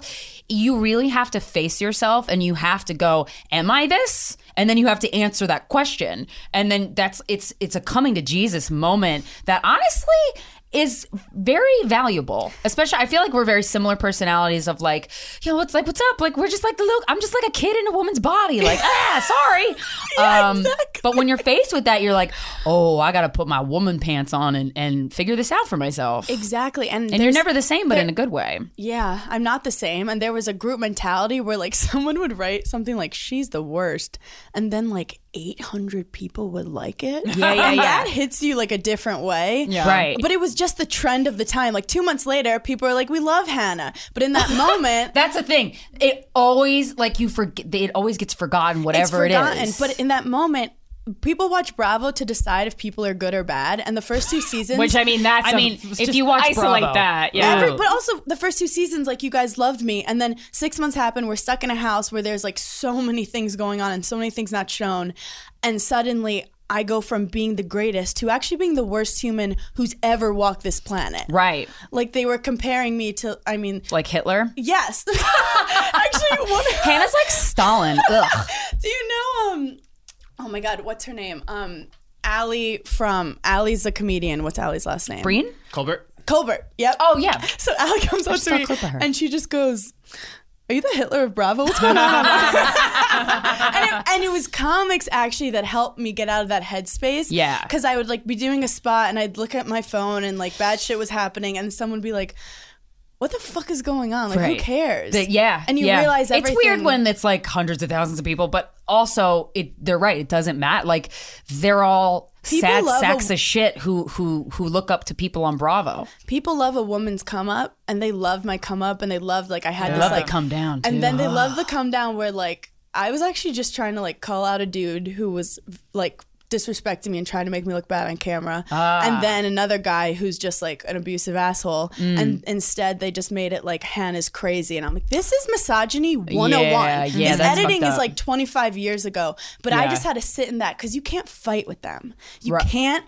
And I would go on podcasts trying to defend myself and then they use that against me. Like, you're the on second podcast you defend, talking about you people. lose. But that's I'm one thing a I learned. fighter. Like I wanted to fight for my character. And I'm like, if I would you have a good idea of the heart. The heart is pure. The heart, And I hate being like cheated or feeling like someone fucked me. So I would be up at night like, what's the thing I could say that would make everyone see the light, like see the truth? And then I realized like, you just have to lose the battle. It's what's wrong in them. It has nothing to do with you. So you cannot orchestrate anything that will get the results you want because it all is inside of these other people. Yeah, and you can most lose of the the world's battle, trash, but win the war. The brain is truly ego a lot. So when I'd be like that was all my ego trying to be like, how do we solve this? When realistically I just had to feel sad. I just had to be like, this sucks right now, and I just have to feel it all and then move forward. But honestly, reality TV, I like entertaining, so I think I did well on it, but I was a little too sensitive, I think, to be on it. Even just like personal things, like someone would do something to me and I'd be like, well, I can never trust you ever again, where they're better at like rolling stuff off their shoulders because they're gonna fuck the next person. Well, it's so funny to me on reality shows when people seem to actually create genuine friendships, because I was like, I would not trust anyone on set at any point. I left the show with 2 really good friendships, but that's nice. But one of them was really... It got really fucking tested because we were great friends. So the internet's like, we want to see them broken apart. Like I threw a party once and she wasn't there, and Page 6 was like, are they not friends anymore? Page 6? It was crazy, but that was just in that moment. Right, when the starting shit. Well, people will do that on Reddit with us, and I go, stop. How sad is your life? Oh, I'm not allowed to go on Reddit. Me either. I've made that rule for myself. Don't go on Reddit. No. Reddit's horrible. You shouldn't go on Reddit. But yeah, I've learned a lot from this kind of like I got torn apart in a way of what I thought I was on reality TV to be just stuck with like the raw who you are. Yeah. And then comedy has been it saved my life to like just be out there and having people just listen to me unedited, just trying to make people smile. Mm-hmm. How did you get into stand-up? Baby. I got into stand-up while I was writing a ton of jokes and writing small videos, and then I was writing tweets and memes all for this company Betches. And I called it Betches Boot Camp because I was writing so many tweets, which are like, it's like a almost joke kind of practice. Yeah, tweets are great. It's a boot camp. Yeah. It's a tweet. Yeah, so it's a form of joke writing. And then I started Burning in Hell. And Caroline's on Broadway was like, we'd love for you to do a live Burning in Hell. And my friend was like, you should do 10 minutes of stand-up. And I was like, oh, because God. you've been basically writing it. But I basically took all my tweets, and it was a shit ton. And my tweets had already been doing well. And I was like, okay, this is about eating. These are about dating fuckboys. This is about intimacy issues. And then some of them were like the buttons of jokes. Some were just, concepts that I made larger. And I did those 10 minutes, and everyone was like, the 10 minutes was my favorite. Oh, that's great. That's great. And I've dealt with performance anxiety in the past with sports and stuff. So my God. Yeah. Sports psychology is fascinating. I've fucked my head up so many times. So I remember right before I went on, I'm like, I'm going to find out right now if I have that like performance anxiety with performing on stage. Yeah. And I went on stage, and immediately I felt like I was just getting coffee with like a friend. And I was like, oh my God, it's a nice wave. I think this is your chest telling you like, okay, this is the direction you want to go. And since then, it's been just like a great, I just want to be creative and write and perform. And I think reality TV wasn't the best for me. It was a little off track, but I'm fortunate because I met a lot of great people, and I learned that like things I don't like to do.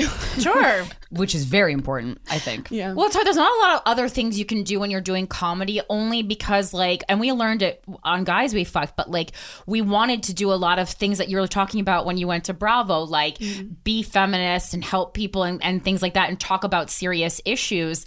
But what we found, unfortunately, is when you make really crazy jokes, which we are not going to stop doing, and then you also try to help people, like can't, like you're either my role model or you're funny. I got accused. I like made fun of. I made a joke on like Andrew Collins' podcast about like this guy who called me. He would always like threaten me with like different things going on with himself, and I kind of made fun of it, and people were like basically try to cancel me from it. And I'm like, I have a mental health comedy podcast that I do every single week of the last 3 years to try to help people. But you're able to take like a little bit and be like, this person's a monster. Because in the context of what was going on with reality TV, everyone believed it. Everyone's like, well, she's a monster on TV. She's a monster here. And they also wanted to believe it. So that fueled it as well, I'm sure. Exactly. Yeah. And so I learned how sometimes reality TV fans are not conducive with like comedy fans. Yeah. Right. A lot of people are not conducive with comedy. Yeah. So I kind of had to choose my people. And I was like, you know what? You have to just, it's like when you're performing and there's a bunch of people laughing at you and then people who are like on their phones. Yeah. You could battle the people on their phones all day, or you can just talk to people who are enjoying it. Yeah. And if at first I felt like I failed, like I want everyone, I mean, it's so classic. I just want everyone to love me, and I'm such a fucking people pleaser. So the universe was like, we're going to make everyone hate you. Did that stem from childhood? 100%. It usually always does. 100%. It stems from when I was younger. I actually was never really applauded for like being pretty or girly, which I think is great, and it's helped me with my self-esteem now. But it was all about like, are you getting A's? Are you winning your tennis tournaments? So like that's how my childhood was. The more I accomplished, the more I felt like I was loved. So like to this day, it's like I just want to be great for everyone, and my performance is what I think equates to my value. And I just have to learn that like I can just be all sides of me, and people will accept it.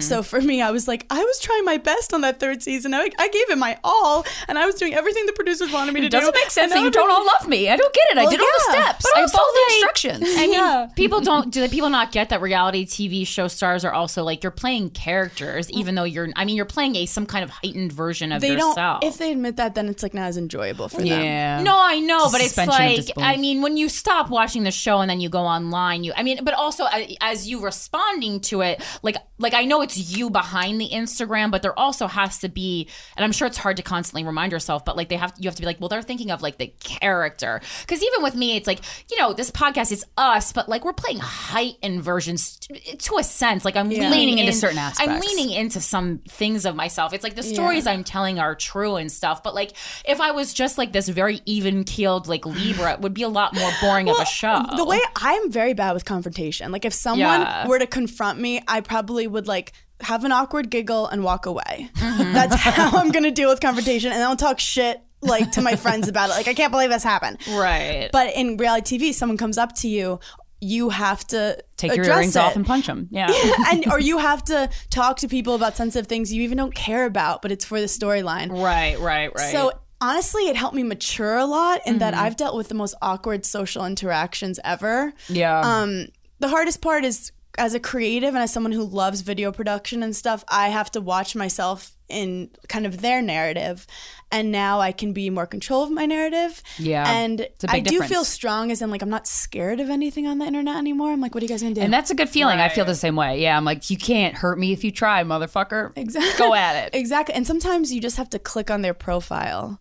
Because someone recently sent me like a long narrative of like why I'm the worst. And then I clicked on it. And I was like, if you came up to me, to my face, and was like, you're not funny, I'd be like, I hope you don't think I'm funny. Yeah. Because you're not my demo. You're not the kind of person that would understand me. Sure. Yeah, the masks.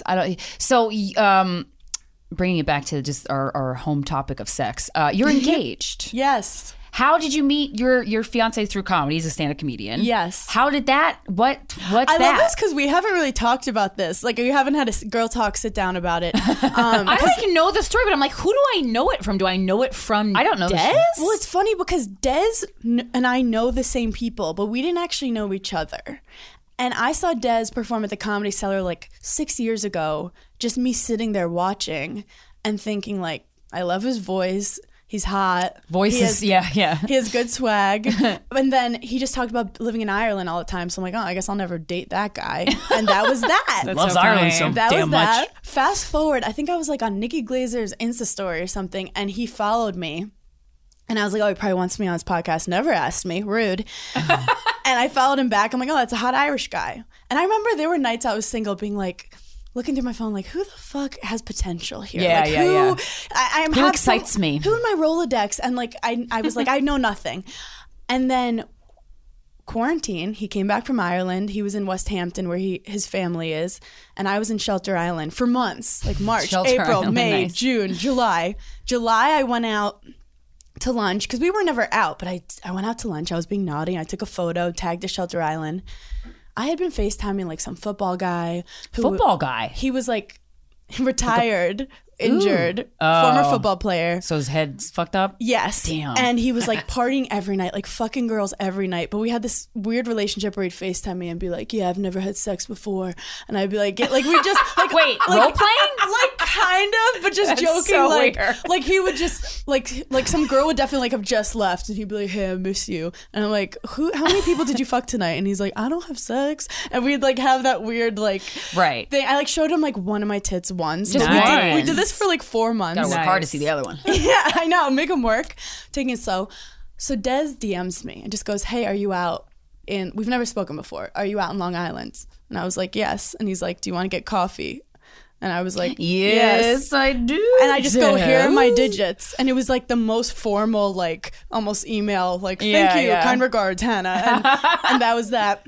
That's the key. I gotta say, I love the move of like, do you want to do something right now? Don't give people time to think about it. My boyfriend did that too. He was like, do you want to get drinks tonight? And I was like, had he said like later in the week, I would have canceled. Wow. It was so hot. Yeah. When a guy is just like, I want to see you now. Yeah. You're in or out. I don't have time. Yeah. And then I remember being actually nervous for this date. I also hadn't had sex in about 6 months. I was with my parents and 4 cats.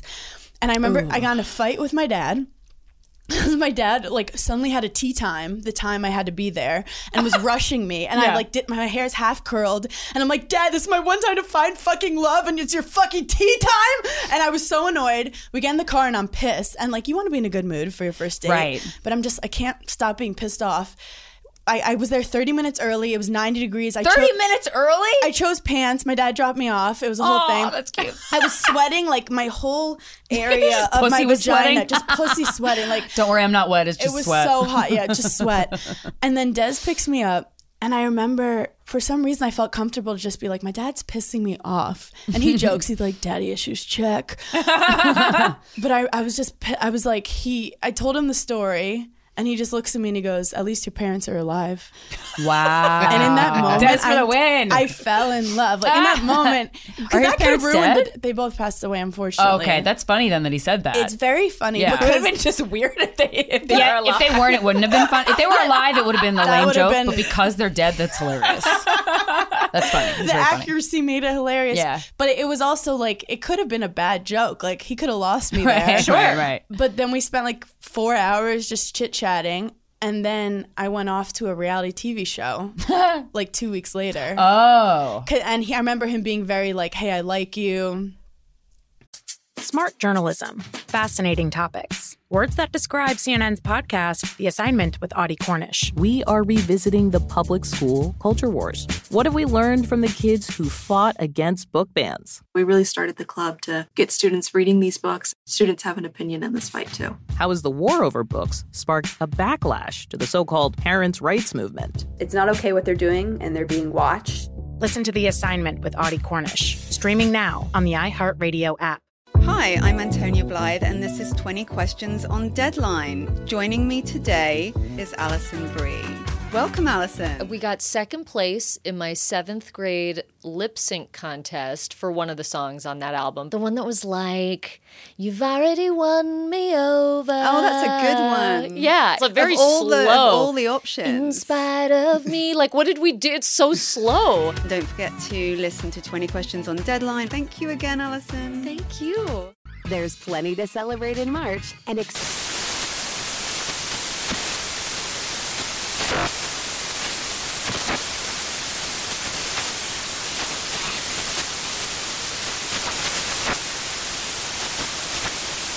National Craft Month with the perfect pizza at home class from Craftsy. And anytime is right to listen to iHeartRadio's iHeart Country Radio. Discover more shows and movies for free.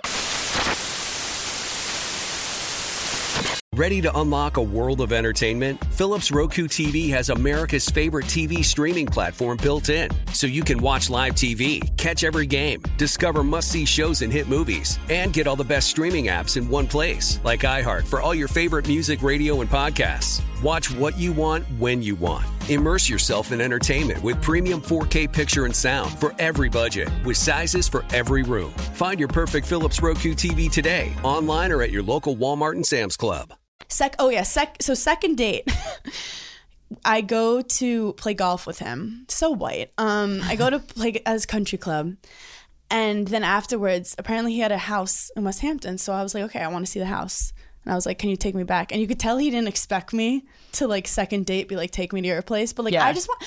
Quarantine, it's good to know you, man. Quarantine time is different. I could die tomorrow. I need to Yeah. see what kind of house this is. Yeah. So we got there. It was on the water. I was like, check. And I was so scared of getting COVID first date. And second date, we just start making I'll just out. suck your dick and lick your asshole. It's fine. Literally, jumped in the water. I'm in like a wet bikini. Go back to his place. You know how like ideally you want to like, take off your shirt and then like maybe take off You your have the bra. order in your head. Yeah. And you act like you might not take off your underwear. Yeah, but, right. And he has to kind of take it off. No, I just ripped off my bikini. I'm just standing there butt ass naked in like 3 seconds. Could not have been easier to get me naked. And then we have sex and it was very nice. And then I kind of...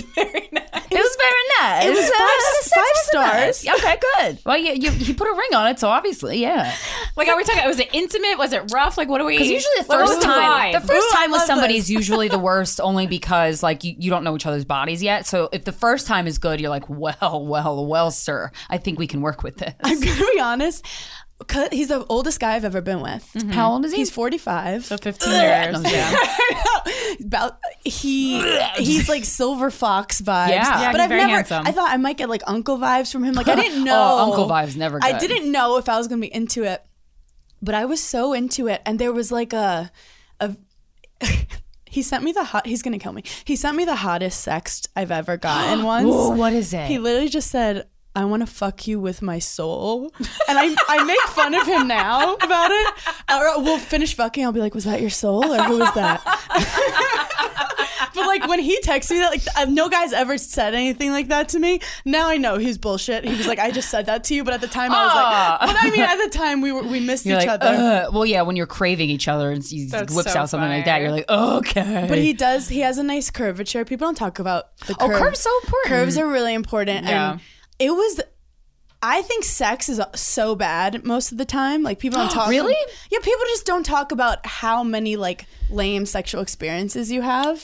Yeah, that's why I don't have a lot of sexual experiences, because I'm like, lame sex will piss me off and make me so upset that I won't even attempt it. Yeah, I gotta know that it's gonna be good. Yeah, and society makes it like everything is so mind blowing. Like if you're not breaking a bookshelf, right, you didn't orgasm. Yeah. So the fact that I had a really comfortable, nice first experience with him, we like immediately clicked. But of course, I gave him the like, I don't normally do that, and he was like, "Shut the fuck up." Oh, that's good that he called you out, because you don't know how many guy friends have told me, Christina, they said they've never come before me, and I'm like, that's a lie. What man say that believes to make that? you feel special. Every man who wants it to be true. Oh my god! And that's every straight man.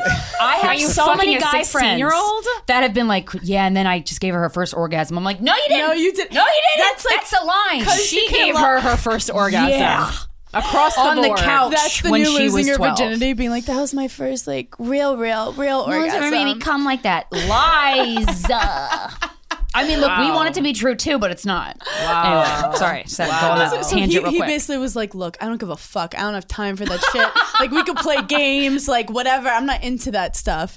And it didn't feel different after we fucked. That's why sometimes I hear people doing the, like, wait this amount of time. And I'm like, we fucked second date. I couldn't have been more, like, do it like the slutty French about it, too. Well, also, too, look, if you're not sexually compatible, move on. Exactly. Like, you gotta know. Like, what a waste to fall for somebody and then the sex is bad. Emotionally, Get the I fuck read it out was of my like, house. check. Like, this guy is so interesting, so Yeah. smart. I respect him. So I just was like, okay, let's now fuck let's and fuck. get this over with to make sure it's good. Yeah. I don't care to just have like word games with you for the next Right. Like, right. I don't care. Yeah. Get on it. So yeah. we very quickly, I kind of was like very into this guy. Went to do reality TV. Called him every night, crying hysterically. Oh my 'cause God. Wow. Imagine your normal life versus like a reality TV show. Like, talk about drama. I was just like, and then she told me to fucking, and then he yelled at me, and he's just like sober, sitting in his bed, and I'm like, I was gonna say, venting about that to him has got to be a comedy act in itself. Yeah, that's a lot. That seems like a lot for Des to handle. Yeah. Knowing him now, I'm like, this is his nightmare, because he's also sober. But I realized, with the right, sober he Irishman. fell off the wagon because of Summer House. Yeah. He didn't even know what Bravo, he didn't even He know picked what the bottle Bravo back was. It's true. But I realized you can be any type of like be your worst self, and with the right person, it's gonna work. Yeah. And I'm telling you, like, You're right. I think our first year together was so fucking hard. And it was the hardest stuff I've ever gone through in my life. Yeah, and sometimes but it shows you, like, can we do this? Like, can we survive, like, these difficult situations? How do we fight? How do we communicate? And, like, it gets on display. So in the same way that you fucked really quickly to make sure that was good, you also got into the drama shit to make sure he could handle that. And now you engaged. Makes all the sense in I'm the working world. on a bit, like, first date should be at the DMV and just, like, wait. And then after 2 hours, once you get to the front, like, forget your passport and see what he does. Yeah, yeah, just see, yeah. because you know every dude, you're like, I think You he could can be an handle me. angry one, but you can't tell. Like, he kind of talks to the waitress a little weird, and you're like, 6 Yeah. months later, he's fucking snapping over everything. So Oh, it's like, I want that's to know terrible. that guy. Yeah. Like, show me that early, because there's too much of this fake shit. But so Des, I cried to my mom, and I was like, he knows this person that's like has so much drama, and like the internet's mad at her, and like that's not me. And she's like, but it is you now. Like, this is It's something you're going through. it's Yeah. something you're going through. And Yeah. that's why when people think getting a relationship fixes everything, I'm like, No, no, no, this is just no. someone with you on your imperfect road. Yeah. A lot of people date to fill a void. It's like, here, you take my unhappiness and deal with it. It's like, no, that's not ever gonna work. I'm very right now about decentering men from your life, and I know that's What do you easy- mean by that? It's easy for me to say because I'm like, I have a ring, but it's about Well, I like that concept. It sounds like something. It sounds smart, right? Yeah. I think it's from TikTok. That sounds like smart stuff, Hannah. What do you mean by it? I know what you mean. It's kind of what we were talking about before with like lesbian TikTok. It's just like what as a woman in the world, what is the center of your life? And if it is not finding a man, being a wife, because no matter how the strongest people I know still talk so much about men, and even like I had a real battle with myself being the co-host of this podcast, because I go, men are not the center of my world. There have been periods when like a broken heart has been. And I go, that's certainly not the message that I want to be sending out into the world. But what is the center of my world is like being a successful woman. And I found my success talking about men. So what a conundrum, you know? Where do you go from there? I don't want to Good be, one, God. I don't want to be corny, but you guys really are trailblazers in the female Thank podcast you. community. I do have to say that I wouldn't be where I am without you guys. And that's sweet. I earnestly feel that, because even though like it's Guys We Fucked is the title, people just care about what are Corinne and Christina talking about. It's not like who's the latest guy they're talking about. It's about your journey that hits on so many things. Sometimes it hits the clit, sometimes it doesn't. But I do think with decentering men, it's all about like how relationships don't equate success. Right. And even as I'm planning a wedding, there's something corny about it where it's like, this is her day. And I'm like, honestly, he's a day. I've worked the least at our relationship. Like there's so many things I worked so much harder at, which is good. Like it shows it's natural. But I'm like, this is what we're celebrating. Right. I guess like your birthday you kind of celebrate, but the wedding, it's like everyone to be like, you found someone. Right. And the It's not history something of to it congratulate. being like getting my dad giving. I'm like, first of all, my dad, he's my best friend, but I'm like, you're the reason I'm in therapy. And then I could have done this without you. And then Our friendship traumatized me a little bit. Sorry. Yeah.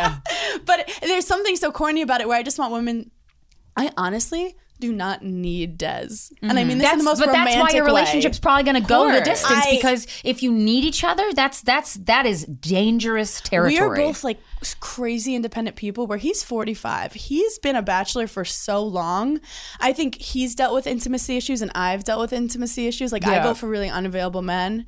And we both met each other at a weirdly vulnerable time where we both were. There was a moment where I kind of like posted something about another guy early on, and he was like, hey, if you want to play games, like try to get in my head, like that's cool. He goes, direct Des. He just goes, I'm not interested in that stuff. I appreciate that. Most dudes, if they were to call me about some petty shit, like, why didn't you text me back? Whiny. I would literally be like, go away. Right. Because that's my, like, I was testing you and now I see you have boundaries and now I'm not interested, which sounds kind of toxic, but I was protecting myself. But tests are good. I think tests are good. I think, if you really think about it, everything's a test when you're on a first date, second date, third date. Like, it's all, you're gauging. I literally have a list of tests in my phone. You want to see that? Yeah, I do. Just mind games? Yep. Oh my God. As somebody who's never... Tests. Oh my God. It's a list of tests that my current boyfriend has passed, failed, or has yet to do. Wait, this is amazing. God, it's like an obstacle course for a dog. He doesn't know about this.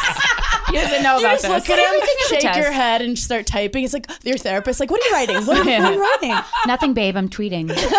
About you. I'm subtweeting. Yeah. But Des, I swear to God, the weirdest thing happened where I put my tail in between my legs, and I was like, became the littlest bitch. I was like, I'm so sorry. I don't know what I was thinking. And I remember my mom talking to me, because she's the smart one. And she was like, I know your thing is all like, you don't give a fuck and you're just out here being crazy. And she's like, but you have to rebrand if you want to be with this man. Like, you have to care about him. Yeah. And I know that's your like outward Instagram persona right now of like single and like men are trash. But she's like, you can't treat him like that. Right, and right. Like, yeah, she's very wise, yeah. And I was like, oh, that's why she's a mom. I mean, not all moms are wise, but that's wise. It was a wise moment. Yeah. So he was very upfront. He knew what he wanted.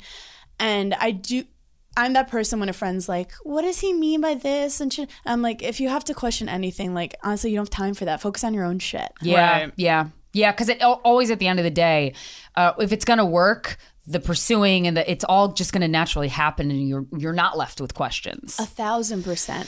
So I feel like decentering men from your lives is important.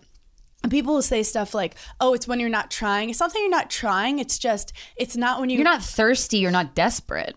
Yeah, and you're not thinking, oh, even though I got the job and I have a great friend group, I don't have this, so I'm not Right. good. Yeah, when it's yeah. oh, that is a piece of the pie. Right, right. But it's not the ultimate. Because also, then you start forcing stuff. Then you start ending up with the wrong kind of guys that actually hurt you and your mental health, which is all part of the journey.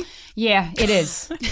Being traumatized is still part of it. Yeah. I actually, Corinne, I love, you were tweeting stuff about dating addicts and stuff. Oh boy. My specialty. Which I like related so hard because I've dated a lot. I love addicts, but Des has been sober since he's 19. So he's like a different form of an addict. Yeah. Where he's done a lot of work on himself. Yeah. But just want to say I do relate to you in a way. We're like, because Des is my classic, like, guys I've dated, like fuckboy, addictive behaviors, but like I say he's like a retired fuckboy. Yeah. Because he's kind of been through a lot, been pre-trained. He's like been cooked and I just have to open the oven. Oh, that's fun. So that's why I love an older man if anyone is thinking about raising their age range. I've dated, I went way older. I went also 15 was the highest I went. But the only thing is sometimes when they've been recovered too long, they're looking for do feel something like to get away they're with. a little boring sometimes. That's the problem. And like, and I think this is because I had a very nice, comfortable, safe childhood. I can't have someone who I know, you're like, what is that? It's like someone who's you're lying, right? Like, I need someone who there's a little drama attached because it's like I feel safe with me, and so like I want to feel like I trust the other person, but I also want to feel like we could get arrested. Yes. Ooh, yeah. You know? And the key word was we. Yeah. We're doing it together, Bonnie and Clyde. Yeah. Like I don't want to constantly be getting a boyfriend out of a mess. That's not fun for me. Yeah. And I think we've all been like all heterosexual women have been the person who's getting someone out of trouble all the time, unless you yourself are like talking about. unless you're on like intervention yourself. My thing is I am like not a caretaker. I'm not a babysitter. I like to tell people that. And then the response is always weird. Well, thanks for the honesty, man. See you later. I don't have a good bedside manner, and I yell it like that. Wait, bedside? Can you extrapolate on that bedside manner? Just like if you're sick, I was like, maybe I'll walk to Dwayne Reed and throw a box of tissues in your direction. I'm not cleaning up. I'm not cooking soup and walking it back and forth. Like, the fuck are you talking about? Yeah. You're not paralyzed. They act like it though. If you walked over a landmine, you have a sniffle. Like if you walked over a landmine and then they wheeled you back from war, yes, maybe. Yeah. I'm not cruel. Also, I like, would they help have you. electronic scooters. Like, figure it out. You know, it's just like get a new limb, bitch. If it's something that I have like dealt with myself that I know is not impossible, then I can't really help you with Well, it. yeah, I think the thing with like guys is they've lived their lives being catered to so much, and now we have to go no. But it's that strain stops. It's not me actually being that feminist. It's me and my own issues where I'm like, I'm not going to get love from making him a meal. I'll get love from showing him that I'm awesome and I accomplished this, which is also very toxic. And right. Yeah, because you want to. You want to feel like you don't have to do anything. You don't have to earn love. Exactly, right. Which we're working on. Yeah. But being a woman, I actually, because I have this same feeling, like I definitely like my accomplishments is how I feel love. That being said, as a straight woman, I feel like if anything, accomplishing stuff gets you less love from heterosexual men a lot of the time. Well, the wrong and that's a real problem. Mm-hmm. Yeah, it definitely causes anger, I would say, even like. But in men when you have you kind of have that? some they're mad, they're jealous, and not even like guys who want to be with me, just like general men. Yeah, like men on the internet. Exactly. They'll get very angry when you're trying to be funny or something. But I think Des had an interesting feeling of, we didn't feel competitive because we're kind of at different stages of our career. We're also like, he really loved to learn about like TikTok and like my I taught him about this technology. Yeah, I like taught him how to put his reading glasses on, and I showed him how to do it. And because some guys could be like, oh, that's stupid, where he's like, oh yeah, that's the new shit, like that's what people are up to. And so he really respected my stuff, and I really respect how his mind works, which makes me sound like such a fuckboy. But a lot of times I would go after guys who I didn't really respect how their mind works, so I wouldn't fall for them. Well, and also when you said you were posting about another guy at the beginnings of you guys hanging out, and he was like, "Hey, I don't have time." He just directly met like that. Thank God men exist like that, because it really saves you a lot of time. And he was jealous, but also I was doing it because I was insecure. I was doing it because I wanted to show him that hot men like me. Right? Yeah. I've been there. Yeah. And then I realized, and then you're like, "Oh, what? You saw that? Oh, whoops! I didn't know." But that. he was turned off by it, and that's when I was like, "Oh, we're dealing with like a real man, guy, right an now." adult." Yeah. And I was like, I have Weird. to grow up. I found one in the bit. wild. And he is like he's a little wiser in a lot of ways. He'll tell me, and it makes me want to be that better person. That's great. And so yeah, that's what I like about your relationship. And I was like reading some articles and things that you said, and it really seems like you actually learned some things from him. And I just feel that that happens so rarely. Again, sorry to say this all in front of Mike right here. Mike agrees with all. He's been nodding the whole time. I've been nodding. Laughing, But it also makes Mike, you go when you're 42, ladies. Oh, trust me, I know. But yeah, it makes you go, "Oh, wait, I want a partner who makes me better." Yeah. Like instead of me making the guy better. Because so often a takeaway for a heterosexual woman from a relationship with a man is like a band or a movie that you like, or you know about Star Wars. You're never actually getting anything of value to take out into the world to put in your tool belt. And I really go through, and this is like very much like this the student in me, which is I can never get away, and like the achiever. I go through my as you said Rolodex of ex-boyfriends, and I think, what did I learn? What lesson did I learn? What skill did I learn? What thing that is going to make me better did I learn from these people? And a lot of times it's like 9-inch nails, and like that's not a skill. And I'm so mad about it right now. What are you talking about, Corinne? Of course it is. And like I love 9-inch nails, but I could have fucking found them on my own. Yeah, watch a documentary. They're pretty popular. Yeah, if the best thing you left me with was a goddamn playlist, go fuck off. Yeah. Ugh. Yeah. But you think like that? Yeah, you're saving someone, or you feel good about yourself because you're teaching them stuff, or you feel like there's potential in there that you're the one that'll bring it out. Right. Where's the return on the investment? But Des is honest, like it sounds like he's crazy. He's a genius in weird ways. Like he speaks Mandarin. Yeah. Whoa. He like did a whole documentary Mandarin. where That's he a went hard to one. China, learned Mandarin, then did stand up in Mandarin, and I just was like, whoa. And then wow. I have my own insecurities and trauma from my tennis career that I did till I was 22, and he just looked at me and he was like, "I'm so impressed by your tennis." Like, so stuff that like had caused me so much pain, he like sees the light in. Yeah, that's great. And it's really just finding someone that you really respect, and also who likes you a lot. Like the mutual affection for each other and mutual respect for each other is so important. It's interesting because we also love to shit on each other. Yeah. Like it's funny because he's traveled the world, I've traveled a lot, and I just found like a guy from Queens, and I'm just like a girl from Brooklyn who wants to just like rip on each other all the time. And every now and then we're like, wait, do you really mean that? Yeah, you're kidding, right? Two comics, it could be kind of hard. Oh my God, if you saw the text between my boyfriend and I actually would be canceled for bullying. 100%. I go, this can never get out. This can never get out anywhere. Oh my God. But he calls me out of my bullshit, which like is a little annoying. But then I'm like, oh, because he's like, it's annoying because really he's right about me. Yeah. He's right, and he cares about me to be the one who like tells me the truth about stuff. But it's because he cares so much. I also realized he cared about me when he told me he couldn't watch my stand-up. Because he's like, anyone who I care about, I can't watch them perform. Where like when he's on, I'm like on Twitter and I'm like, you know, enjoying. So there's like certain nuances, but yeah, we joke sometimes too much with each other where there's really no place that we don't go.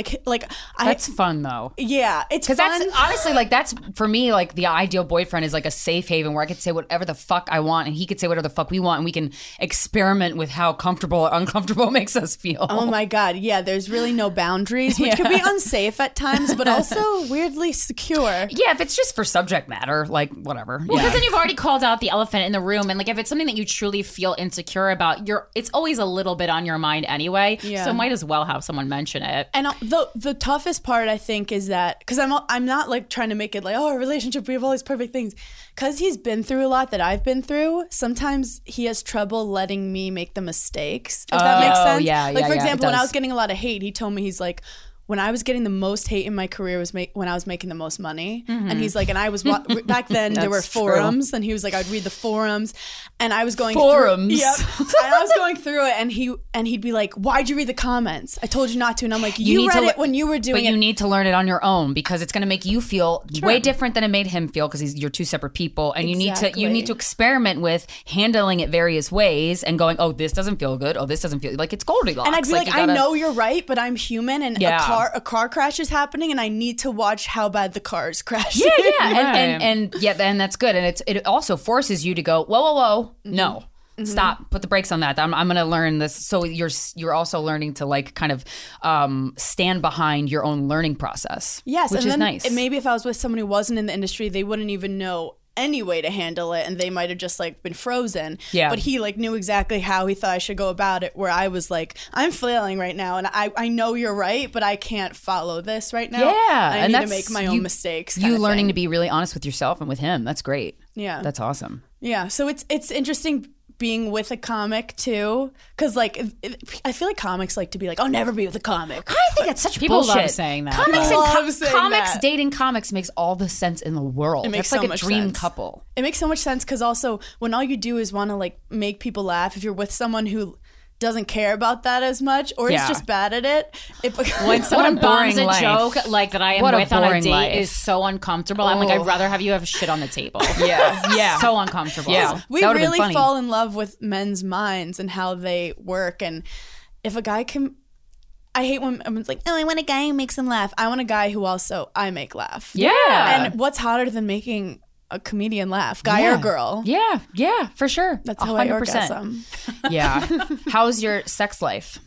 Our sex life is surprisingly good, considering that we've been just like stuck together for so long. Right. Yeah. Like, and you need to be separate, like, you know, just in terms of fucking yourself if you're too attached. I feel like most of my relationships were like, it would be a year, and then I'd be like, okay, I've had enough, or there'd be a problem. It takes like a year for me to get there. And I get bored or something, or they'd have a problem. Where him, like, it's been because we had a lot of trauma initially, now we're almost like a little free from it. We're like, I'm a little hornier because I didn't, I'm not as stressed. I'm not as stressed. But it does definitely, it's less like you just randomly start making out, and next thing you know, you're like fucking on the counter. It's more like, do you want to have sex? And we're just used to it. Right. And I think the consistency is what has been good for us. As in, like, we never really went through a real dry spell. We're not fucking 3 times a day anymore. But also, you know, he's getting older, so He's approaching death rapidly. So that's a pro of a younger man. They're just always like a towel rack. They're ready to go. I have a joke about that, and like that was a problem because I was like, I'm a busy. I got to date a younger guy because I am that lady. Like I can't be waiting for your dick like to show up.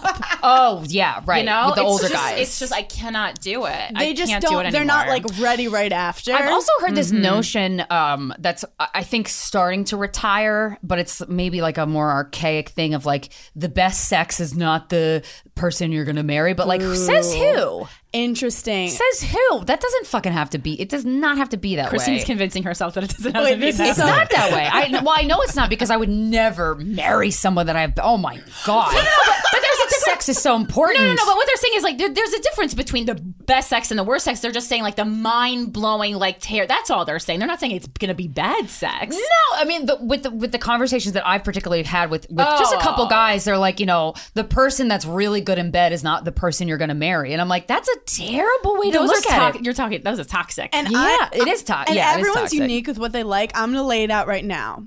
I am a vanilla-y bitch. Like, I don't like to get choked. I don't like pain related. I love a little, you know, smack. A little on the booty. But I'm not. So I think some people, they talk about like really toxic sex, like a guy who's like so freaky you're almost scared of him, but there's like a high to it. Because you're like, am I going to die or not? Exactly. So maybe that's the kind of sex I'm talking about, which you could totally have with your husband. But you know those guys who you're like, you might rob me out of this, but like right now in this sexual moment, it's really hot for me.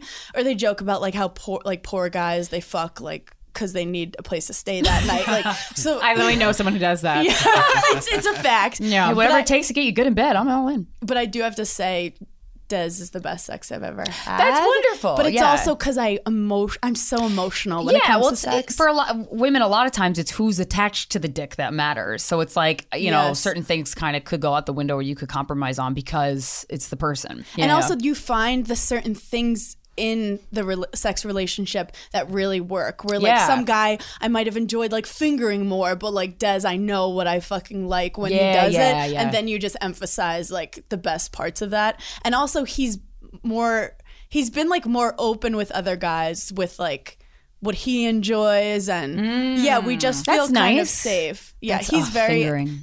He was the first guy I licked his butthole. Nice. Yeah, and I was scared. Has he ever had his butthole licked before? Yeah, he's very into that stuff, and he's been very open about it on podcasts. Yeah, but I was like 29 maybe, and I'm like, when do you have like a first sexual experience at 29? And I remember being scared and nervous, like your first like hand job. Yeah. And I'm a hairy beast. Like I'm Italian Jewish. Like so your butthole's hairy? So hairy. I mean, do you shave it or do you wax it? I used to do what's it called? Laser? Yeah. Oh, laser. Yeah. Laser. I tried. But I was like, a man's butthole. Ew. But turns out he's going to hate me for saying this. He has the most adorable Irish butthole. And it's like a little kitty cat. It was adorable. And it was like much safer than I thought it would be. Yeah. You got to have a safe butthole. If he's like sexually mature enough to like know that he likes that and also talk about it and like be very vocal about it, to me that says his hygiene's on point. Yeah. Because when you're nerdy about a sexual thing, usually you're nerdy about all the other stuff. Des is very clean. I can tell. I've done like I hung out with him one time and I was like, oh, not your sexual. butthole's clean. People have come up to me and been like, how is your boyfriend so put together? And you can tell are he's so clean. Ratchet. What? It's true though. Like if you see us out, he'll be like, you look like you just got kidnapped, and like, or he'll be like, you look like a 16-year-old. Like in the summer, I'll be wearing, and he always is put together. But I do have to say, we're both very messy at home. That's different that's though. Good when you're you both can tell messy. he's clean hygienically. Like there's just he's so clean. Those men, you just can tell his immediately. Hair is very well groomed. I can tell he's a clean his person. Dad was actually a model, and he would like put tinted moisturizer on, and like he learned from his dad. And his mom was very into like how adorable her sons were. And I'm vain when it comes to like who I'm with, but not myself, which is so weird. Like I don't. It's very masculine of you. It is so masculine. Yeah. I'm like, I need a trophy dude to be wife. hot. I know. I want a hot ass dude, but I don't care to put any more effort into myself. Yeah, fuck it. It is actually, that's so feminist of me. Yeah. But so yeah, I like that he's confident about what he wants, and there's something about going inside a guy. Oh, it's the fucking greatest. And like I've never had a lesbian experience, but it's probably empowering. Those are also great too. Yeah, but like the fact that I'm like I'm in control and like going in him in a way. Life is all a managing power, and sex is the ultimate form to communicate power management. Wow. Yeah. Write that shit down. Yeah. I got fingered over the holiday break, so I'm like, whew, I'm a philosopher now. You. I love that. It was a new kind of power that I've never dealt with, because normally like there's even blowjobs, you're in control, but there's still like every now and then you could like throw up on his dick. So this was very empowering to control his pleasure. Yeah. But you also can't have long nails. And inserting is a different. Inserting is powerful. It's yeah. Like. But when we first started, I didn't realize the art of it, and I literally felt like a 13-year-old guy trying to finger a girl. He was like, okay, did I do it? Did you cut me? Yeah, like he's like, lube, That's hello. when I first had sex with a woman, I was like, there you go. Did I do it? Did you come? Like, oh my God. I literally felt like a 12-year-old kid who just hit puberty, and I was like, and he's like, stop. Just let me tell you what to do. Did you injure him with a long nail? Was there like an acrylic incident? Because I've been fingered by a woman with acrylics on, and I mean, I can still feel it. I kind of did it where he was like, oh, no, it's not going to work. And because my nails are never that long, but now I understand why you'd keep them short. Yeah. It is funny how much you could learn from people just by looking at their nails. Like if a dude has even the littlest long nail, I'm like, you're not fucking ew. Yeah, a long nail. It's either your Coke nail or your guitar nail, but either way, and I don't want part of it. I don't want a part of it. No, I'm good. Yeah. Your nails really say a lot about your sex game, I feel like. Yeah. Oof. Yeah, my nails are not in good shape, but mine. I just took acrylics off, so they're fucked up. Oh my god, my nails like bleeding. It's a winter. See, I don't even know. So hang nails, just watch out. You could take your whole finger off. Yeah. I'm Dr. Sanjay Gupta, CNN's chief medical correspondent, and this is Chasing Life.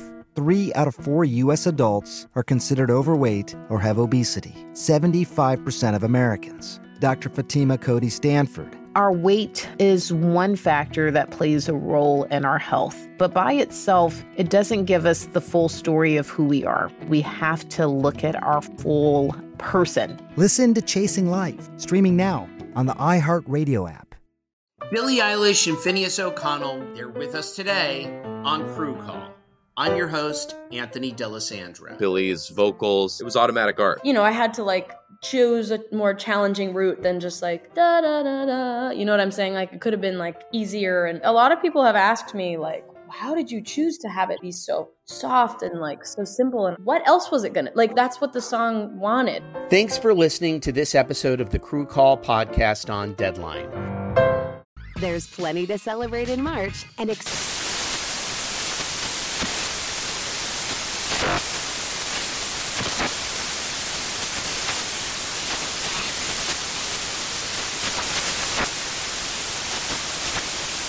National Craft Month with the perfect pizza at home class from Craftsy. And anytime is right to listen to iHeartRadio's iHeart Country Radio. Discover more shows and movies for free.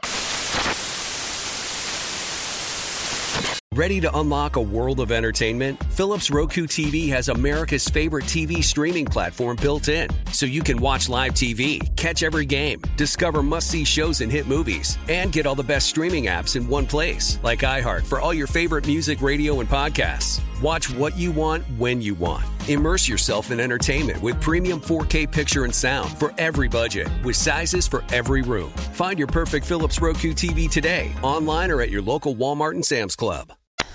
How much time do we have? How much time are we on? I mean, you're over. We're over. Okay. We're way over. Well, I wanted to touch on one thing, which the betches. Well, because I think it's important to, I have high expectations of women. I'm just, and I think, and when women behave or behave well, that's so whatever, but when I'm impressed, I like talking about it, but also when it's not good, I think it's important to talk about too, because our version of feminism is women can be pieces of shit too, and that's equality. But I was told you got fired in a kind of a shitty way. Yeah, am I getting tagged in on this? Yeah, because I was there. Go, Mike. Go. I was there, and I watched the whole thing happen, and I remember thinking, so it was. But what? Is there a reason for the firing?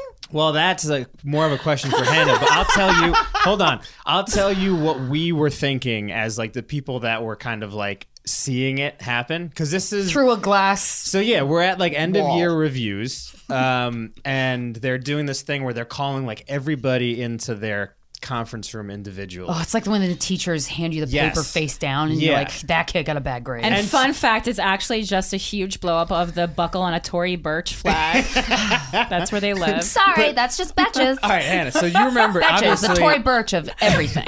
They had this conference room that was it was just glass. So you can see and you can hear. You can hear, yeah. There's no soundproofing. You can hear everything. There's literally no soundproofing. That's called strategy. When I went on a meeting, we'd all just get quiet. And then we'd be messaging each other okay, that was a little sarcastic. Yeah. You have your headphones on, but nothing is coming through. Right. Exactly. When this was going on, I had only worked there maybe 4 or 5 months. Hannah was my first friend at that job. Hannah was the first person that came up to me and was like, "Hey, how you doing?" So Hannah is my best friend at this time at work. Betches. Yeah. And Hannah's to make alliances. All her shit. Yeah, it seems like it. This is what I was telling you guys before we recorded. All Hannah's shit was hitting. All of her videos were hitting and blowing up. Doing well. Yeah. Hannah's stuff was really landing when we were doing it. Yeah, she was doing her job well. Yeah. So I don't necessarily want to name names. If it's bad, we'll bleep it out. Jesse Jollis, though, our mutual friend. Who we love. Yeah, love Jesse. Jesse's on the video team with Hannah, and me and Jesse are talking separately. And Jesse's like, "Yeah, Hannah's she's got to be getting a raise. Like, Yeah. she's crushing it. Like she's got to be going in there. They got to be like, But oh, you did not. Hannah's going to get a title bump or whatever. Did you get the raise, Hannah? So wait, we're seeing all this go on in the conference room, and we just start seeing them yelling at each other. Like the girls are yelling at Hannah, and I just see Hannah. And you're trapped in a glass box, so you can't run. Yeah, I'm in a glass case of emotion. Yeah, exactly. And we literally like we're seeing all this stuff going on, and everybody's just like, "What the fuck is going on?" And then I think you came back the next day and had like a continuation, right? And then Hannah was gone. Like after that, it was like the next day there was like some big meeting, and they were like, all right, so Hannah's no longer part of the workforce here. We're just like, what the fuck? What happened? That makes no sense. Her shit is going well. Yeah. So we were kind of hearing things like I didn't want to pry, obviously, so I had reached out and was just like, damn, fucking sorry. You seemed fine. But and then it's funny because when I got fired, literally, I think a year to the day that we're recording this. Oh, wow. Hannah was the first person I texted. I was like, hey, we're part of the same I group. remember I was pooping. Yes. I was on the toilet and I was like, yeah. And Yeah. Dibs was like, what? I'm like, no, this guy, Nice. you know, he's Betches. He's doing what he loves. It was like Our model of Betches is to me, as somebody who hadn't been there very long, who had seen something not great happen to a person that I was close with at this job, it felt like they were kind of making an example out of Hannah. That's so gross. To It's what? a I don't power play, necessarily baby. know why, but that was sort of my implication, and I don't know how much What more you would like happened? to Like say, when the if judge anything. sent Paris Hilton to jail for a jail. DUI, Right. and they said, Make an Lindsay, example. Yeah. Look at this. You could be We're not next. afraid. I do have to say, this media company, I had no job. I had like done sales, I've done marketing, and I just felt helpless and I just hated it. But I knew I had a silly sense of humor. Yeah. And I was creative. And I was like the funny one in my group text, you know? Yeah. I mean, all of us started Yeah. as that, I feel Yeah. like. And a random person was like, hey, there's a video gig at Betches if you want to try. And Betches. And I didn't really know what they were. And they wanted 5 years experience. I had no experience. I knew how to video edit from college. But like I did sports broadcasting. So I submitted a video. They liked it. I came in. I was like, I have no experience, but I gave them all these ideas for videos, and they're like, you can freelance for us. And I Awesome. was like, fuck yeah. Now I'm on my... Yes, they gave you a great opportunity. They gave me the opportunity. Yeah. And we didn't even have a video guy. Like I found a guy on my flag football team. It was literally, that- Hannah was like the team. But I did videography. So you did a lot for them. I found a guy who did wedding videos, and he filmed like the first video. Well, no, first I did a bunch of shit that did not do well. Well, they didn't know what they wanted yet. They said they didn't want my face in videos, and I was like, it's hard to make. Wow, you guys videos. really are Betches. They didn't want my face. They didn't want anyone to like star in a video. But then eventually they were like, can we do SNL type sketches? And I my first one was like when Bae FaceTimes you, when like Bae used to be like a cool thing. Yeah. And it was like you have your headphones in, and you're like, sorry, I need to get my headphones, and I put all this makeup on, and I hit 1 million views, and they go, can you do this 3 times a week? And I just said yes. And my biggest thing is never take a job you're qualified for, because I fucking had to like learn shit so fast, but I really understood their voice / like helped kind of cultivate their brand voice. Yeah. But I also started to realize that my brand voice was different than theirs, but I was able to decipher like, okay, I'm a little goofier. Well, also too, there comes a point where it's like, wait, am I the star here? Then I'm going to do my own thing, because Betches is you. I have to say with Betches, there was a It's point. like Justin Timberlake. You leave in sync, you have a better solo career. Yeah, Hannah was in sync. She was ready. No, but I literally remember telling my parents, being like, this is my favorite job. I want to do it for the rest of my life. Because they were giving me autonomy to the point that like they actually didn't even know what was Then going on. why the fuck they fire you? Well, then we got a videographer who I didn't realize was kind of getting very close with them. And I didn't, On the and I remember inside. Fucking them, or early on, I called my mom and I was like, I think he's going to take credit for my work. And she was like, just start writing like everything that you've done and what he does, and just keep a file of it. It's wise. Because like they weren't that connected. They just knew the videos were coming out. Like he would like email it to them after like I'd written it and Okay, yeah, I casted see. it and produced it and edited it. So I knew something sketchy was going on, but this was going on for a while. But then we were just killing it. We were doing huge brand deals, like music videos. Like it was my favorite job. I would work. And you really helped them get off the ground with that. With their video department, I basically started Hannah- from yeah, scratch. Hannah was- and the weekends, I wouldn't even talk to like my family. I would just be editing videos. I loved it so Yeah, much. And because you're like, also- oh, I get the formula. Let's make more. Yes, and also they Hit gave factory. me a platform that had 6 million followers. So if the That's video great. hit, that shit would go viral. Yeah. Ooh, And that's then addicting. There was a moment where I started posting my own tweets because I started realizing what tweets were mine versus like which ones I wrote that were theirs. Yeah. And other accounts started reposting them. And I started to realize, I do a tweet and then I'd send it to these like meme accounts that became my friends. Oh, yeah. And I started to grow on my own. When I started Betches, I was private. I was not trying to be anything. I just wanted to be a video producer.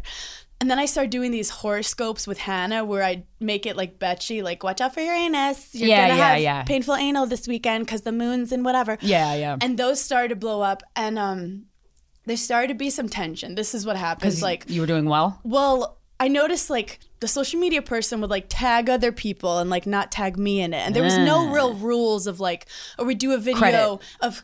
Yeah, because like I remember like when the fat Jew took off. Yes. He was stealing other people. He wasn't giving credit. And everyone's like, you can't. You're signed with CAA and you don't write any of your shit. So, but that was an important conversation to have, like getting the people who wrote the thing credit. But that started to become credit was a big issue in that building. Right. Everything we wrote, it was murky for them. for a while with social media. Everything we wrote was for them, though. Like it's Betches content. Yeah. But they got to a point where I would do these videos and I would only cast myself in ones I really thought I'd be good at. Right. I would go to UCB and like grab someone. This guy, Chris Burns, I saw him and I was like, could you play all 5 girls at brunch with different wigs? So wait, you discovered Fat Carrie Bradshaw?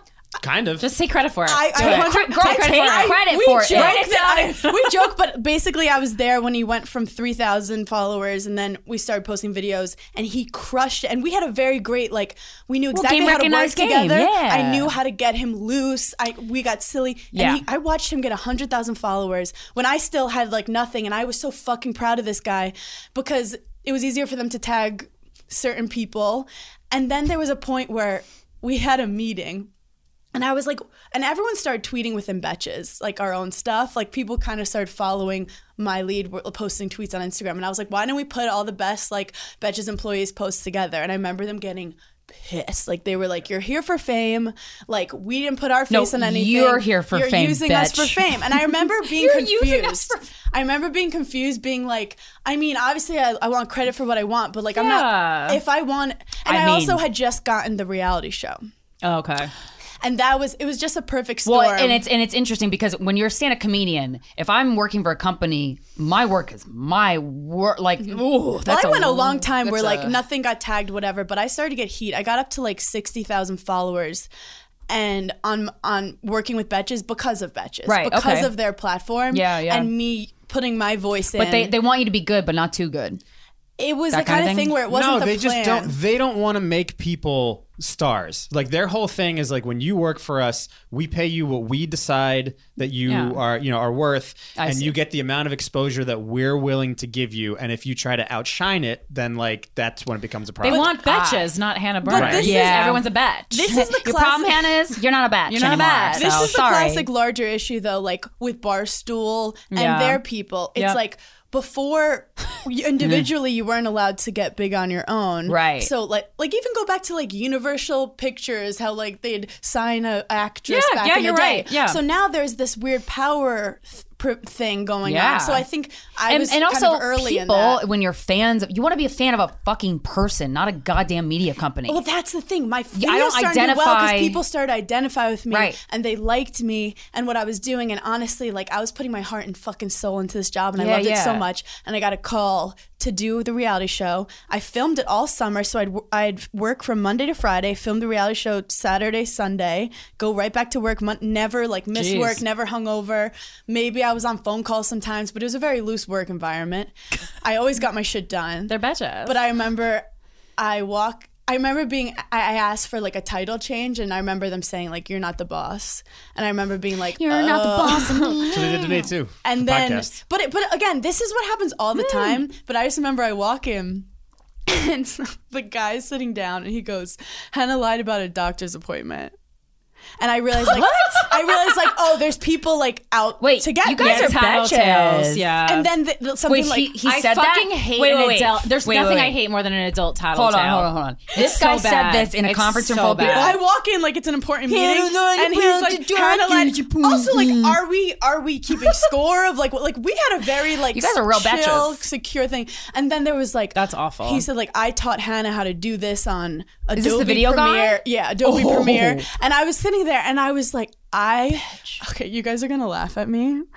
when I snap, and Yeah, I don't I'm make like that sense. too. I stood up and I said, I'll my cut mom told me you're going to be a snake. And I left the room. What the fuck does that even mean? Like, what? I just blacked out. That's It was so like, Brooklyn my of you. mom told me you were going to be a snake. And I remember you coming out, and you came I up to was me and sobbing. Jesse, I and, was sobbing. and you were unconsolable, and Jesse just goes, not here, and like walked you out of the building. Oh, that's So you nice. guys That's could sweet. talk. Yeah. Because you don't want to give more ammo. Do you know when you know people are conspiring against you and then you watch it Yeah. happen and then And you're you're like, the, damn, I was right. When there's 3 people agreeing with you and then you're just like the crazy one. Yeah. So that happened. Like I lost it. And then you're crazy. Like they seem right when you're like, are you fucking kidding me? And then I remember they were like, this isn't reality TV. And I was like, oh my God, you're bitches. When I lose it, like I start crying. I'm frustrated. I don't know what to do. So then I remember outside someone pulled me and I can't get my breath.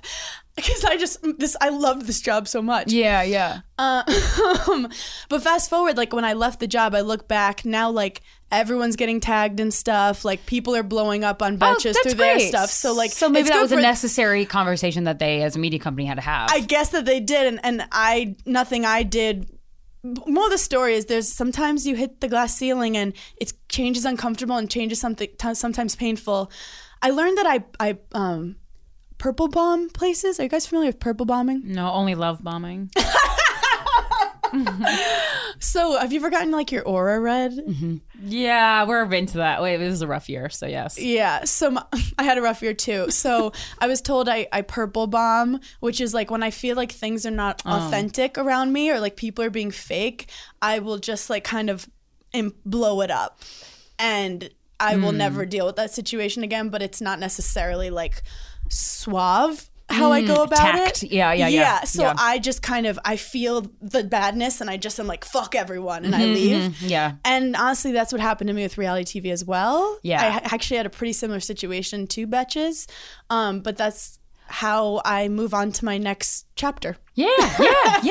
Well, And you so go, is there "Bye, like, bitch." are you like, is that something that you're working on, or you just like it and you think it's helpful to you? I don't think it's helpful. It's more of like what I've observed. Yeah. Because Looking back. for example, whenever I've messed up stuff in my life, it's a lot of like I keep it in, I'm not communicating, and then it'll implode. So kind of working on communicating more. Yeah, and also just, keeping tabs on what the situation is as you go.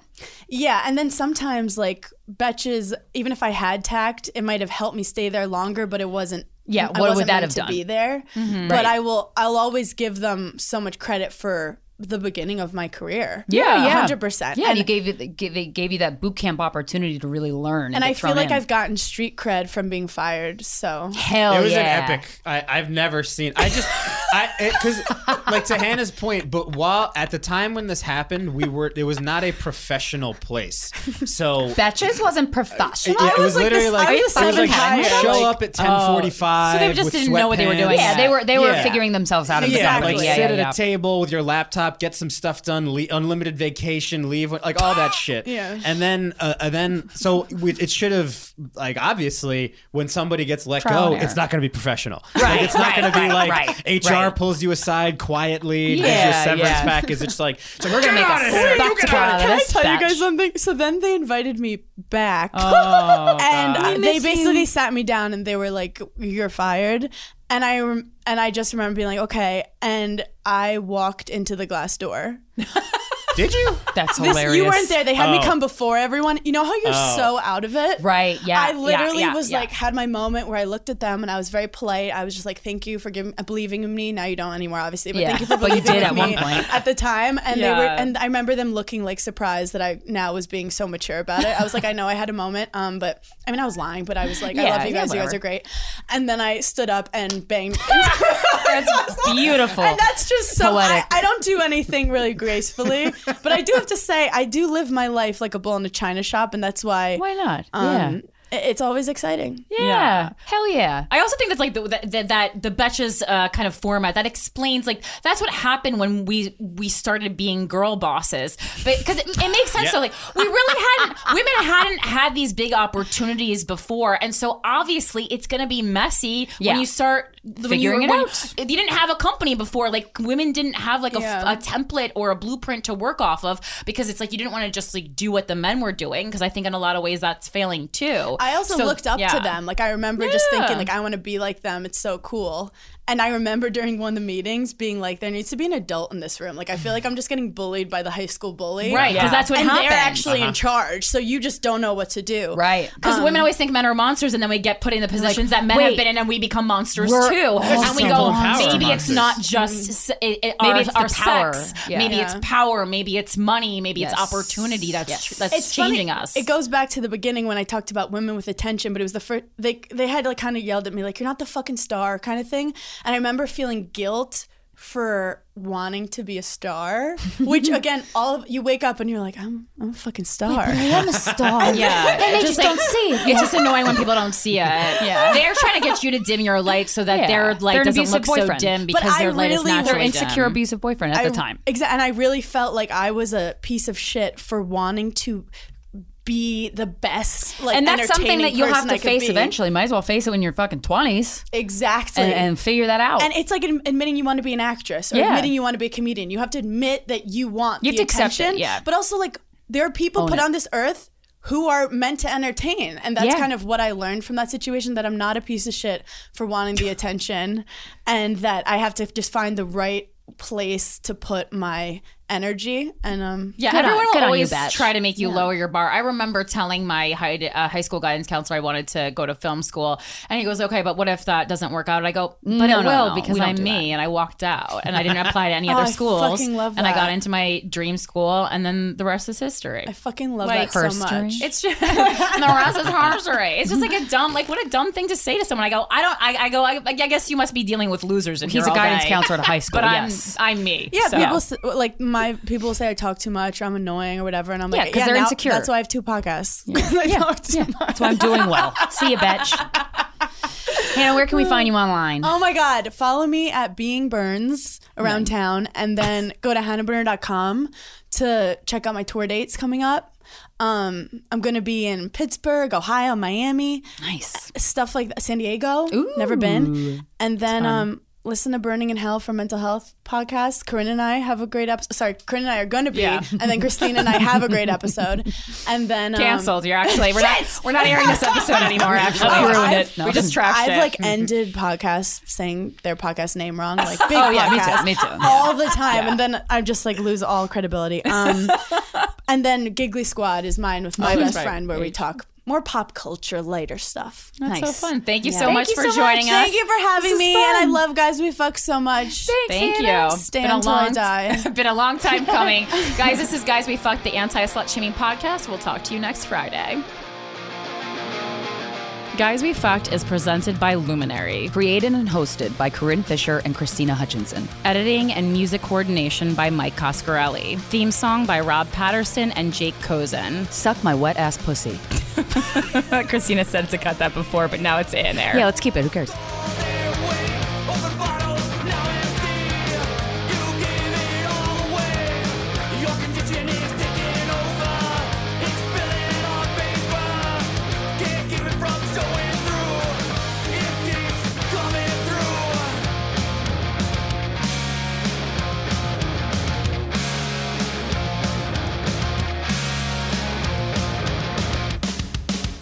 Broken old indecision, exchange.